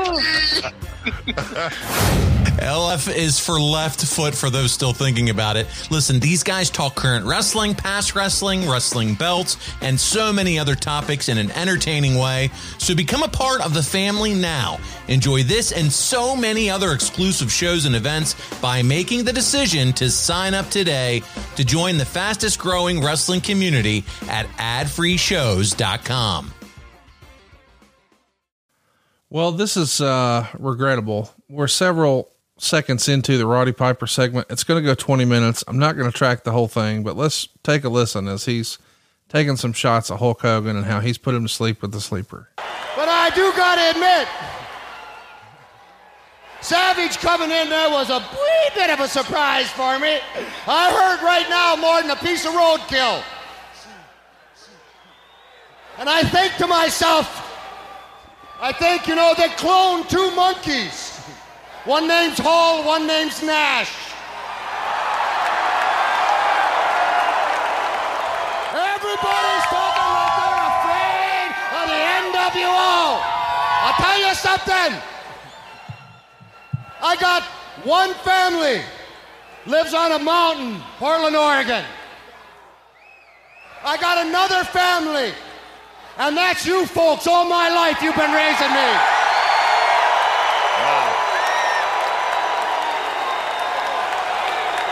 Where'd he go, Conrad? Last time when I was going to the hospital and they were... You don't hear him right there? I can hear him now. ...rambling, I said, "Warnoa Watabaitawa." And I'll give you the translation of that. That means we're not home till the battle's over.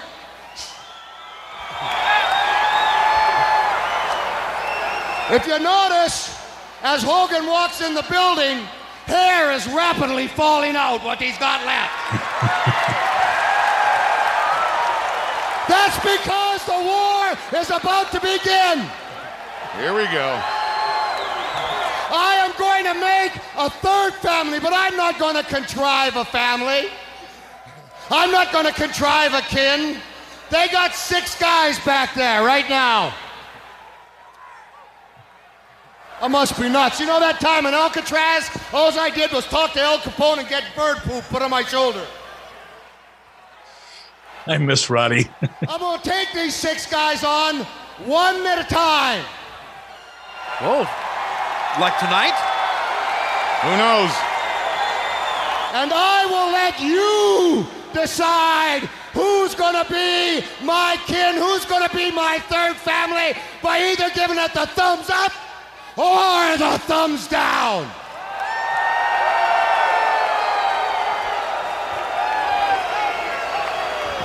You know what ICON stands for? I cower over nothing. So I got no more to say. 6 guys. I must be an idiot, man. Well, apparently has he accepted the invitation? Hello, McFly. Hello, McFly. He's accepting this invitation, apparently, gentlemen, and is picking his team, and he's going to have a tryouts right here. Who knows what that man's up to? All right, boys. Bring them on down. So this is really happening. This is a marathon segment after that long promo. Now, I guess Sprotty did a fairly poor job explaining it. He wants some teammates to take on the NWO, and they're going to send down guys. And we say, we don't know who that is, but boy, he's a big fella, one after another. Oh man, this is wild. And it doesn't feel like this is something that, sometimes you and I say, boy, we wish wrestling wasn't so overproduced. Maybe a little more producing on this one. This was Roddy's idea. And in a meeting with Roddy, in the discussion with Roddy, it sounded pretty good. On paper, it looked pretty good. In execution, I couldn't wait to leave the arena. It was bad. But, it's funny, Conrad, here's a guy, Roddy Piper. I mean, that promo was marginal at best, especially by Roddy Piper standards. But it was a marginal at best promo. I won't even say marginal. It was a really poor promo. The concept, however interesting it may have looked on paper, was really, really bad. But it didn't define Roddy Piper. Roddy Piper's character was bigger than a mistake like this. And it didn't even nick Roddy in terms of his value to the company or what he was about to do. So, yeah, it was unfortunate. It wasn't the best television I ever produced. I can kick myself in the ass all day long over it, but it was what it was. We tried something. Roddy had an idea he was passionate about. I often sometimes went with ideas that had the experience and the success and the track record of Roddy Piper. I'd go with it, even if it didn't feel 100%. And by the way, I'm not saying that this didn't feel right on paper to me. I probably did sign off on it fairly enthusiastically because it did make sense to me as Roddy explained it and I looked at it on paper. But nevertheless, it was what it was. And it certainly did not. We still love Roddy Piper more today than we did yesterday. So no big deal. The first guy that Piper beat was described in the Observer as being a huge bodybuilder from the power plant that Piper wasted in a matter of seconds, and the fans voted thumbs down. He was doing like a Kimura, and it was like not something fans were paying attention to, and the worst tap ever. The second guy is an even bigger bodybuilder from the power plant. We know him as Luther Reigns from the WWE. Meltzer would say he showed 40 seconds of real potential here before getting wasted. It was another thumbs down, but that was always the plan. And this is where the problems start. After two huge bodybuilders, they followed it up with a cross between Gabe Kaplan and a leprechaun wearing boxing gloves. So what we just saw there is a third guy trying to do the run in, and the fourth guy knocked him over. And this is a guy wearing boxing gloves and underwear. And it's described by Uprocks as the boxer's name is Craig Malley, a direct video action movie stuntman and I guess boxer who, according to varying reports, was either Roddy's movie buddy who needed a favor or he carried his bags for him. And Roddy was famous for having sort of, boy, I hate the way this sounds, but traveling companions, manservants, young boys, whatever, in the Japanese tradition. I mean, don't be weird on me. Is this who this is? Do you remember this fellow? Yeah, I do remember Craig. I do. The next person we're going to see is a barefoot person. His name is Leighton Morrison, another movie friend and stuntman that Roddy knows. And I guess the guy did some stunt work for La Femme Nikita once upon a time. So you would think Vince McMahon would have been all over that. This segment here with the boxing though, this goes forever. And it's like, the guy here, Craig, has like real gloves on, but I mean, they look like they're something Jack Dempsey wore. And then it looks like Piper's got a much smaller glove, almost like a training glove, more like a mitt. And they're going to go through various, like now they're just rolling around on the ground and he's got an arm hold, but just the worst worked punches ever. This is all just a giant mess. Yes. Yes, it is. It is a disaster of a segment. Meltzer would say, after some of the worst fake boxing sequences you'll ever see, with Piper trying to make his buddy look good, the fans booed it roundly, but they were supposed to cheer. So Piper got the mic and said he thought the fans were being too hard on him, and they went at it again. But this time the guy was totally blown up, so he had to take the gloves off because he couldn't even lift his arms. The fans booed it even worse, even though he was supposed to be cheered. Yeah. And then here comes the martial arts guy in a moment, but boy, this is just right out of the book of bad ideas. When Roddy comes back through the curtain that night, are there any words of encouragement, or does everybody just know, he knows it sucked, let him go? No, everybody but pretty much knew it sucked. And obviously nobody really wanted to, you couldn't even go, hey, nice match. Yeah. Sometimes you could look at a match. It's not really that great of a match. And the guys put forth the effort. At least they tried. So you could muster up hey, good match, man. And you could say it in a way that, the person you're saying to knows that that it wasn't their best work, but hey, live to fight another day. But sometimes they stink so bad. All you want to do is leave the room. You don't want to have to try to fake it because you can't. This was one of those. Do you own or rent your home? Sure you do. And I bet it can be hard work, but you know what's easy? Bundling policies with Geico. Geico makes it easy to bundle your homeowners or renters insurance along with your auto policy. It's a good thing too, because you already have so much to do around your home. Go to geico.com, get a quote, and see how much you could save. It's Geico easy. Visit geico.com today. That's geico.com. So he did the thumbs up and the crowd's booing, and he's on his way out. He gets just past the ropes. Roddy rethinks it, says, no, you know what? Come back in here. Come back on in here. He starts to put his gloves back on. Let's track it, because he's calling for a mic now. He's looking for a microphone here. You know what? You got a lot of gonads, kid. I think you're being a little too harsh. Let's try her one more time. Oh boy. They boo the very idea of let's do it one more time. Listen, we've been pretty critical, even recently, about Warrior going out here and doing a terribly long segment the following year. Gosh, probably 18 months after this. He's supposed to go a few minutes. He goes way long. And we're not comparing Roddy Piper and Ultimate Warrior, but is this sort of Roddy's similar experience here? Cause this is going long, and boy, it's dying 1,000 deaths.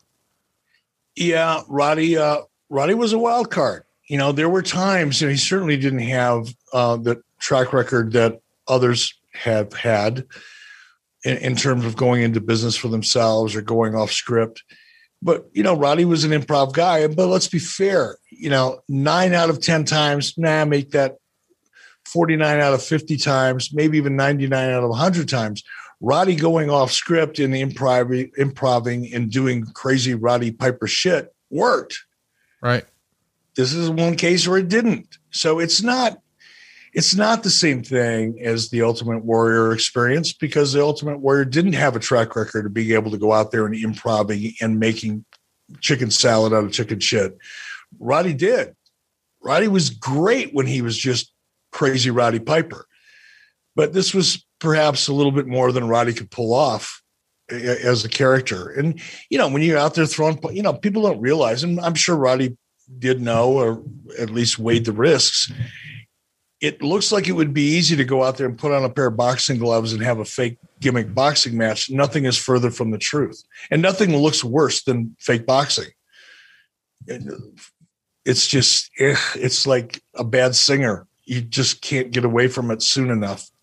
But it was a disaster. But, in retrospect, I think it was a decision that I made, knowing Roddy's track record and enjoying sometimes allowing talent to go ahead and try to do something different than what you might normally do. And certainly in Roddy's case, he had a track record of being successful doing that. So, it was what it was.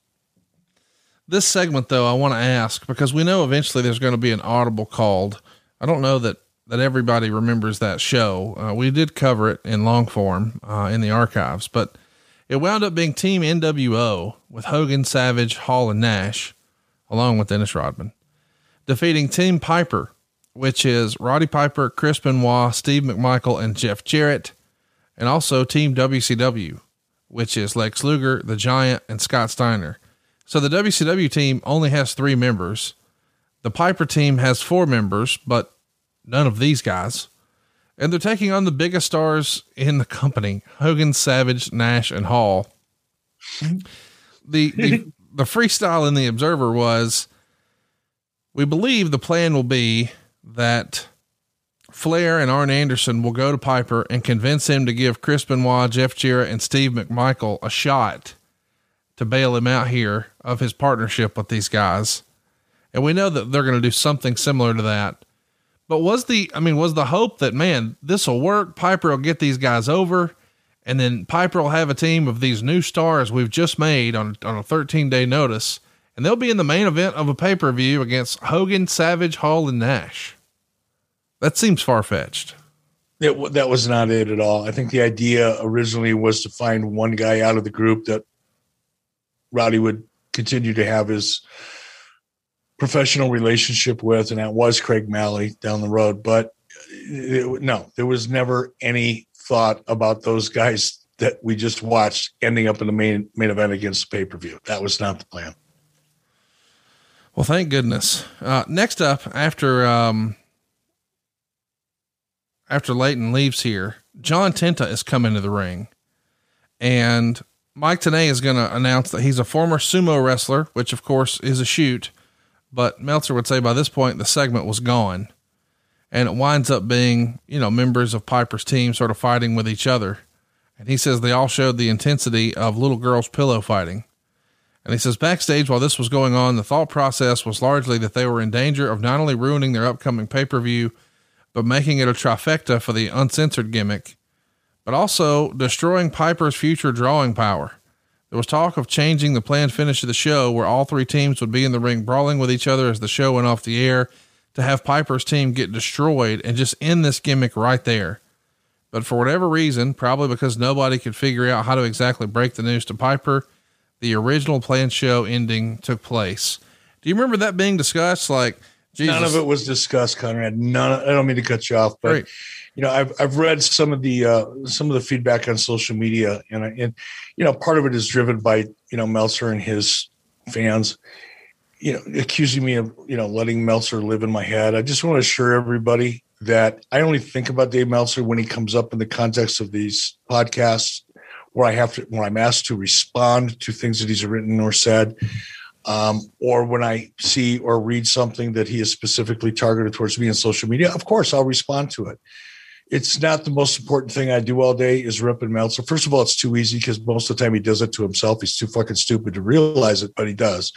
I just happen to take advantage of it in a very easy, fun way. But what Dave wrote, none of it was based in reality. It was conjecture on his part. You can tell anybody that reads his stuff or even listens to him or listens to the way, he covered us as you read it for this show. He hated Hulk Hogan, still does to this day. He didn't like me. He hated me. He didn't like WCW. He has the things that he likes that he'll write, great things about, with Japanese wrestling in particular, because not a lot of people watch it, or at least did back then. But there was so much bias in everything that he wrote. And then on top of that, he wrote a lot of fiction that was manifested from that bias. And this was a perfect example of that. It was just Dave being what Dave is, or was, or still is. By the way, Uprocks would describe the scene that we just saw as Piper and everybody starts to exit the room. That leaves Piper's team as, number 1, a 43-year-old insane man with a replacement hip who once locked himself inside an abandoned prison. Number 2, a non-wrestling boxer who was terrible at boxing. Number 3, a non-wrestling kickboxer without the strength to properly lift a man half his size. And number 4, a fat guy who once thought he was an actual shark and was like the 5th most effective member of the Dungeon of Doom. And that concludes, at least that's entertaining, Conrad. That's entertaining stuff. And that concludes probably the worst actual segment in Nitro history. Piper had a bad idea, executed it poorly for 20 minutes, filled up a quarter hour of Nitro with a weird masturbatory brotherhood fantasy for his movie pals, alienated the Omni crowd in the last WCW event ever held in one of WCW's most important buildings, further confused his weird story about not working for WCW despite clearly working for WCW, and openly ignored his own established rules to get through a bit that nobody liked. So that's the challenge. But here's the crazy part of Nitro. We come back from commercial and Jerry Lynn is in the ring under a hood wrestling Rey Mysterio Jr. My God, it's the worst of times. It's the best of times. You've got such great talent on this roster. It's only going to go 4 minutes and 7 seconds. And Meltzer would say not as good as most Mysterio matches, but in every Mysterio match in this era, you're going to see some shit you've never seen before. And there's not many more capable performers on this planet than Jerry Lynn. You're right. We did. It was great. And by the way, what was the final rating of this show? It dominated. The segment we just saw though was a 4.5 to Raw's 1.5. So, okay. So that horrible segment, a lot of people watched, like 5.5 million more people than watch almost 6 weeks of NXT or AEW combined. Come on. Is there a lesson to be learned? And I wonder what Nitro did the following week. And I don't expect you to know this because we didn't do the research on the following week, but it would be interesting to know, given the death sentence that Mr. Meltzer gave to Roddy Piper and WCW for trashing its most important building in history and all the horrible things that was achieved during this segment. I wonder how badly it hurt the real ratings for the following week. I wonder how badly it really affected Roddy Piper's career, as Dave alluded to, might happen. One suspects it had no significant damage in any way, shape, form, or category. I have it pulled up here. I knew you would. That's why I stretched that out a little bit. I wanted to give you some time. The episode here got a 3.4. As we mentioned, Raw got a 1.9. A week later, Raw is up to a 2.3. So you know what that means. Nitro's up to a 3.5. So it didn't hurt. It went up. Yep. Didn't hurt. Fuck you, Dave. Proved it once again. You don't know your shit from a bag of apples. That's okay. You just keep writing that dirt. I love you sometimes, Eric. You're a shit disturber with a capital S.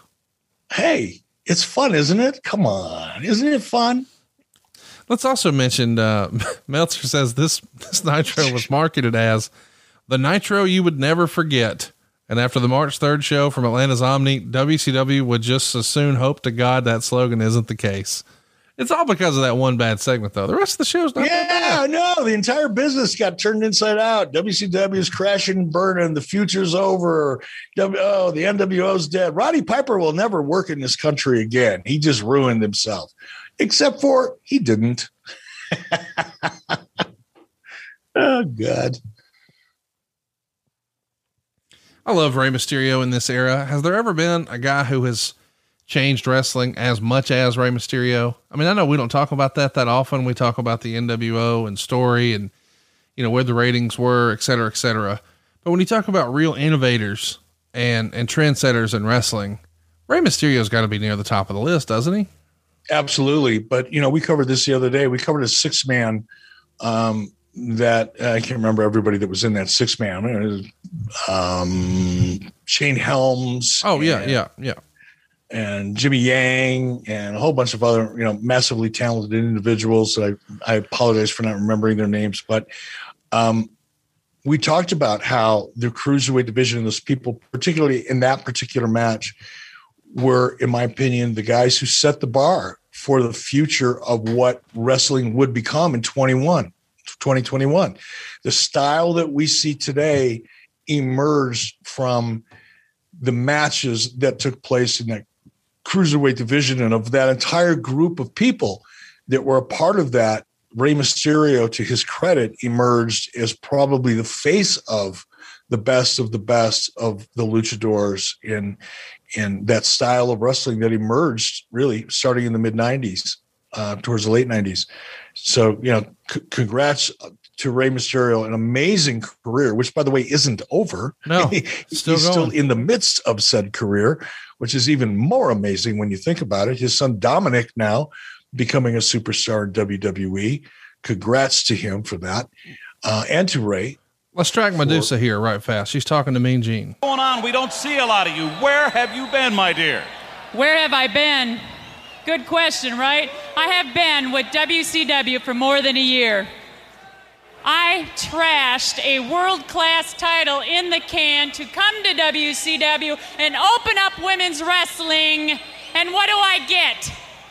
I sit dormant. You know why? Because Eric Bischoff, you're more interested in yourself. Well, they broomed him tonight, so don't worry about that. Broomed? He is more interested in himself and the NWO, which, as far as I'm concerned, stands for New Woman's Organization. Well, if it were up to me, my dear, I would pay a lot of attention to you. Oh, yeah, that ain't all. As far as I'm concerned, Eric Bischoff, you should have been fired. Fired. Well, I don't think... And you know what? I am the #1 contender, and I will beat Akita Hokuto for the championship. You know, there's a lot of great women wrestlers out there. In fact, here I see Luna Vachon dressed up in her garb, saying she's the #1 contender. I don't think so. Oh, no. Luna Vachon is here from the... So Luna Vachon makes her WCW debut, does a run in from behind and attacks Medusa. She's beating her up in front of fans here against the guardrail. She looks like a crazy person. So nice debut. Lord bless Medusa, friend of the show. We love her. We're going to try to do something in Sturgis just for you guys when things are safe again. I think it'll be fun. Reminisce some of the old bike rallies with some of our ad-free shows fans. But Akita Hokuto, or whatever she called her, it's not her actual name. And she is making a good point. It hasn't been priority, but the whole, the new version of the NWO for women's wrestling, I don't know about that. Now, look, I'm going to be very judicious what I'm about to say, because, you know, Medusa's not only a friend of the show and a friend of mine, she's a friend of my family's. Yeah. But look, here's the reality. Were there some women, you know, good competitive women wrestlers in the world at that time? Sure. And they were all living in Japan. Were there enough talented women wrestlers in 96 and 97 to create a women's division with more than 3 women who wrestled each other week after week after week? No, there wasn't. Sorry, just a fact. That changed, you know, when WWE finally transitioned from eye candy, you know, nuanced sexual innuendo, you know, to actually training women to become, you know, legitimate performers and superstars in WWE. Then all of a sudden, more and more women started coming out because they see the opportunity, and more women started training on their own in the independent wrestling schools all over the country. WWE had more to select from, as does AEW today and Impact Wrestling today. But back in 96, 97, that just wasn't there. And was it a priority to go out and scout women who may be interested in becoming a professional wrestler and then train them from the ground up so Medusa would have enough talent to work with? I'm sorry, but admittedly, no, it was not. It just was what it was. I know that's a big thing with Medusa, and it is to this day. You know, she considers herself to be the leader and the voice of, you know, women in professional wrestling, and good for her for that. It's an admirable cause, but the reality doesn't quite match the expectation, you know, that she had during that period of time, or she has now looking back at that period of time. Pardon the interruption, but I wanted to tell you real quickly about 2 of the best ways to support 83 Weeks. One is to pick up a shirt from ericbischoff.com. Another is to grab a gimmick from boxofgimmicks.com. It's the official store of 83 Weeks. Not only does this support the show financially, but you get to show off your fandom to others, helping spread the word about one of the best podcasts around. So check out ericbischoff.com and boxofgimmicks.com. And thank you for listening to 83 Weeks. So there we see the NWO here, and of course you're the ringleader right in the middle of it. Let's track it. Clear up a few things. We don't have to have. You may have to. We don't. Numero uno, Dr. Schiller. You can't fire me, and you know it. Because we are friends with Ted. You tell him, big man.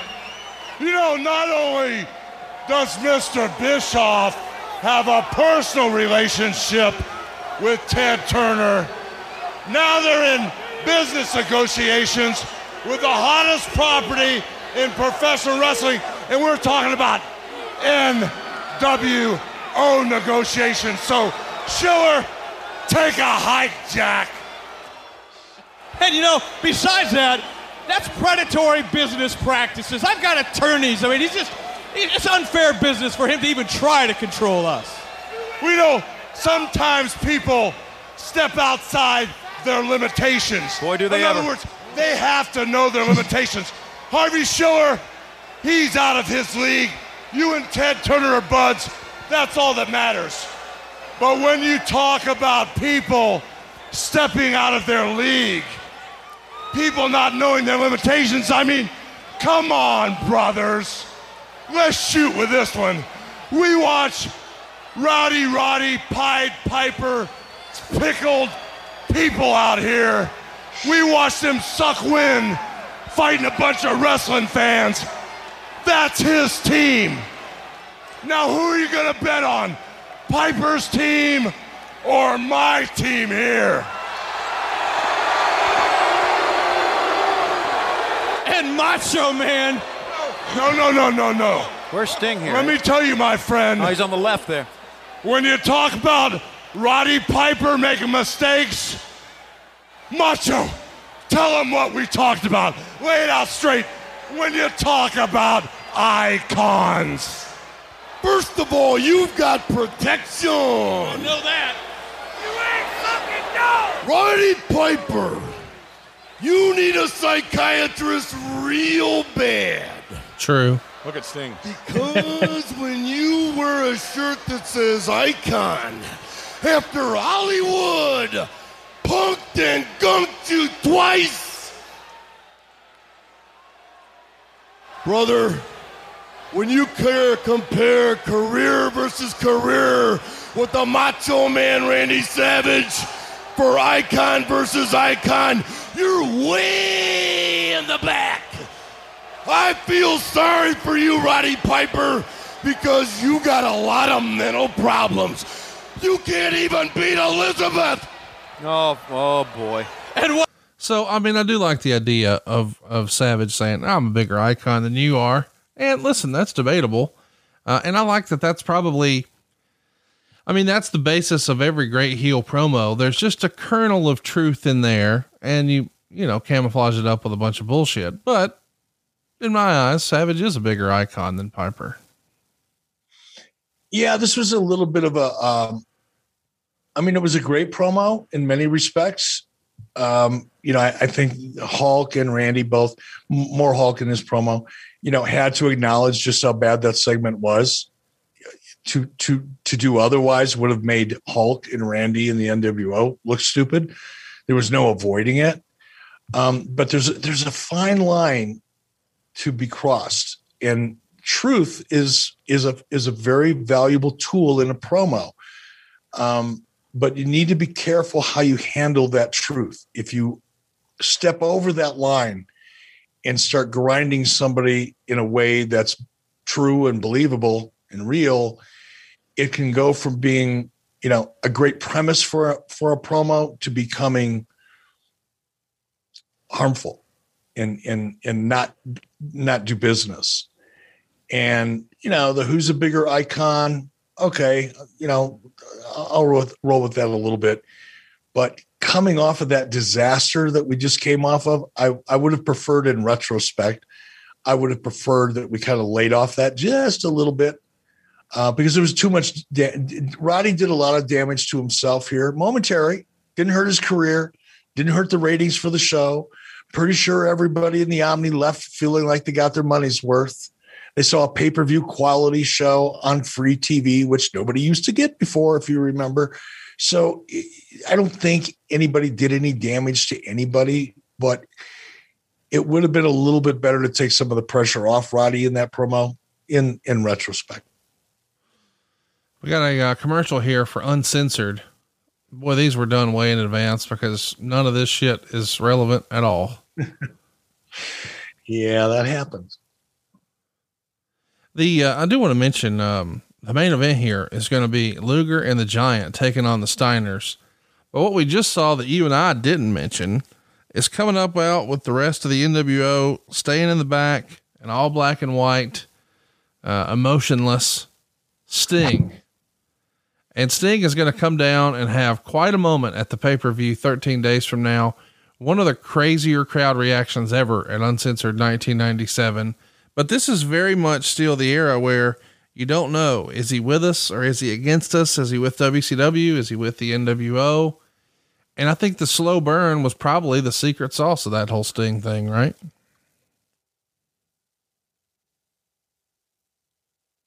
You disagree? Sting storyline. I mean, you froze it up there a little bit, Conrad. If I stepped on you, I apologize. No, the slow burn for Sting was without question, not only the right approach, but I think it defined storytelling in many respects. And I know the Sting slow burn, scary man, character, the Crow character, the build up, the story that lasted over a year. I know the payoff sucked, but the story itself was phenomenal. And had there been a different finish to that story, it would probably be up there right with the NWO. It was one of the most successful things that I've ever been involved with, but it was a good story. The Giant here, still such an imposing figure. And we've talked about him ad nauseum. Lex Luger here. I guess they're both in similar spots, at least with the NWO. They're both going to become world champions, have big pay-per-view matches against Hulk Hogan, both at Sturgis. But I don't think that anybody really thought that these guys were going to be the guy to end the Hulk Hogan NWO thing. It was pretty apparent right away that it was going to be Sting, right? Yep. Yeah. I think anybody with a half a brain could have saw that one coming. And yes, there's nothing more to talk about. Sting was the guy. Luger had plenty of great opportunities early on and was successful during almost all of them. His stint in WWF aside. But Giant never really clicked. He never clicked in WCW. It just wasn't there for some reason. And despite the fact that he had a very successful and long career in WWE, he was never really he was never the face. He was never the guy that was in, 3, 4, 5 main events, pay-per-views a year. He just wasn't that guy. He was an important guy and a talented individual and a good human being. I like Paul, but it just didn't have that star power. We see Lex Luger doing the big flex here as he just nailed, Rick Steiner with a clothesline. This is February or March rather of 97. In 11 months, Scott is going to turn on Rick and break up the Steiner brothers. He's going to join the NWO. He'll start a singles run from there. That'll include every title, including the world title. In hindsight, do you think you should have probably broken them up in 97? Like at this point, it just feels like we've tried a lot of things with the Steiner brothers. We're even going to try them with Ted DiBiase later, but they're just not the tag team. It's not as cool as it once was. Maybe it had just run its course. Maybe it was just time. And sometimes you never say that. Like with the Road Warriors, I don't think anybody would ever say that. But by this point, I think they probably are more compelling as singles rather than tags. Would you agree with that? Well, yes. And that proved to be true towards the end of WCW when Scott Steiner kind of emerged as a single star. And I think had the potential, had things turned out differently for WCW in the Fusion Media transaction, I think Scott likely could have been the guy for a while. He got that good. He found himself. His crazy, nonsensical promos started becoming so entertaining that people would look forward to them. The guys in the back looked forward to them. So, when the guys who were working on the roster are anxiously awaiting one of their peers' performances in the ring on the mic, it's probably pretty good. And Scott got to that point. But you're right. I think we should have probably pulled the trigger on splitting them up sooner than later. It would have been more valuable for both of them and for the company. Big double suplex there on the Giant. You were with these guys for a long time. We've heard from a lot of other folks that the Steiners would,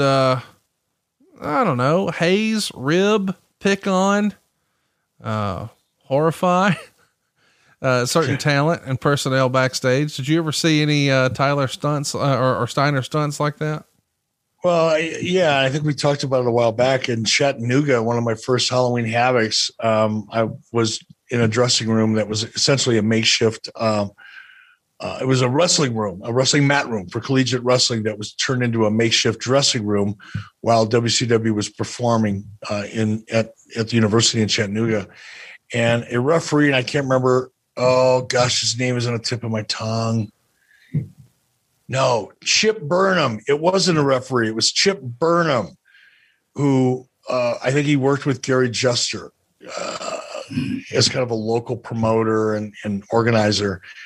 He must have done something to irritate the Steiners. And I mean, really, the ink was still wet on my contract. That's how early this was in my career. But I remember standing in the corner, getting dressed, whatever, and I look over and they're wrapping duct tape around Chip Burnham. His hands and his feet were all taped up. He had tape over his mouth so he couldn't scream. They had stripped his pants off and shoved a pencil up his ass and left him laying there for about an hour and a half. Oh my! So God. yeah, I got an early taste of that. As I was a new talent in WCW. Let's track it here. We see the NWO coming through the crowd. Now Piper's team and Sting is walking down the aisle. Oh, this is going to be interesting. We may have a preview of Uncensored tonight on Nitro. They are standing everywhere at the Omni. Piper's team, WCW's men, the NWO's men are here. They got chairs, they got ball bats, they got everything you can possibly imagine. They're here to fight. Piper's got kickboxers, he's got boxers, he's got sumos. You got the Giant, you got Luger, you got the Steiners. You got every imaginable combination you can come up with, and you got the outsiders. Hogan, DiBiase. Just think about this. Pick your sides because we've got the men. They're here. Hogan, here they come. Hogan's getting in the ring. We've got to go. We're out of time, and they're going to go at it. See you next week on Nitro. Don't touch that button, Shanani. Now leave it alone. Well, here they go. Here we go. Here we go.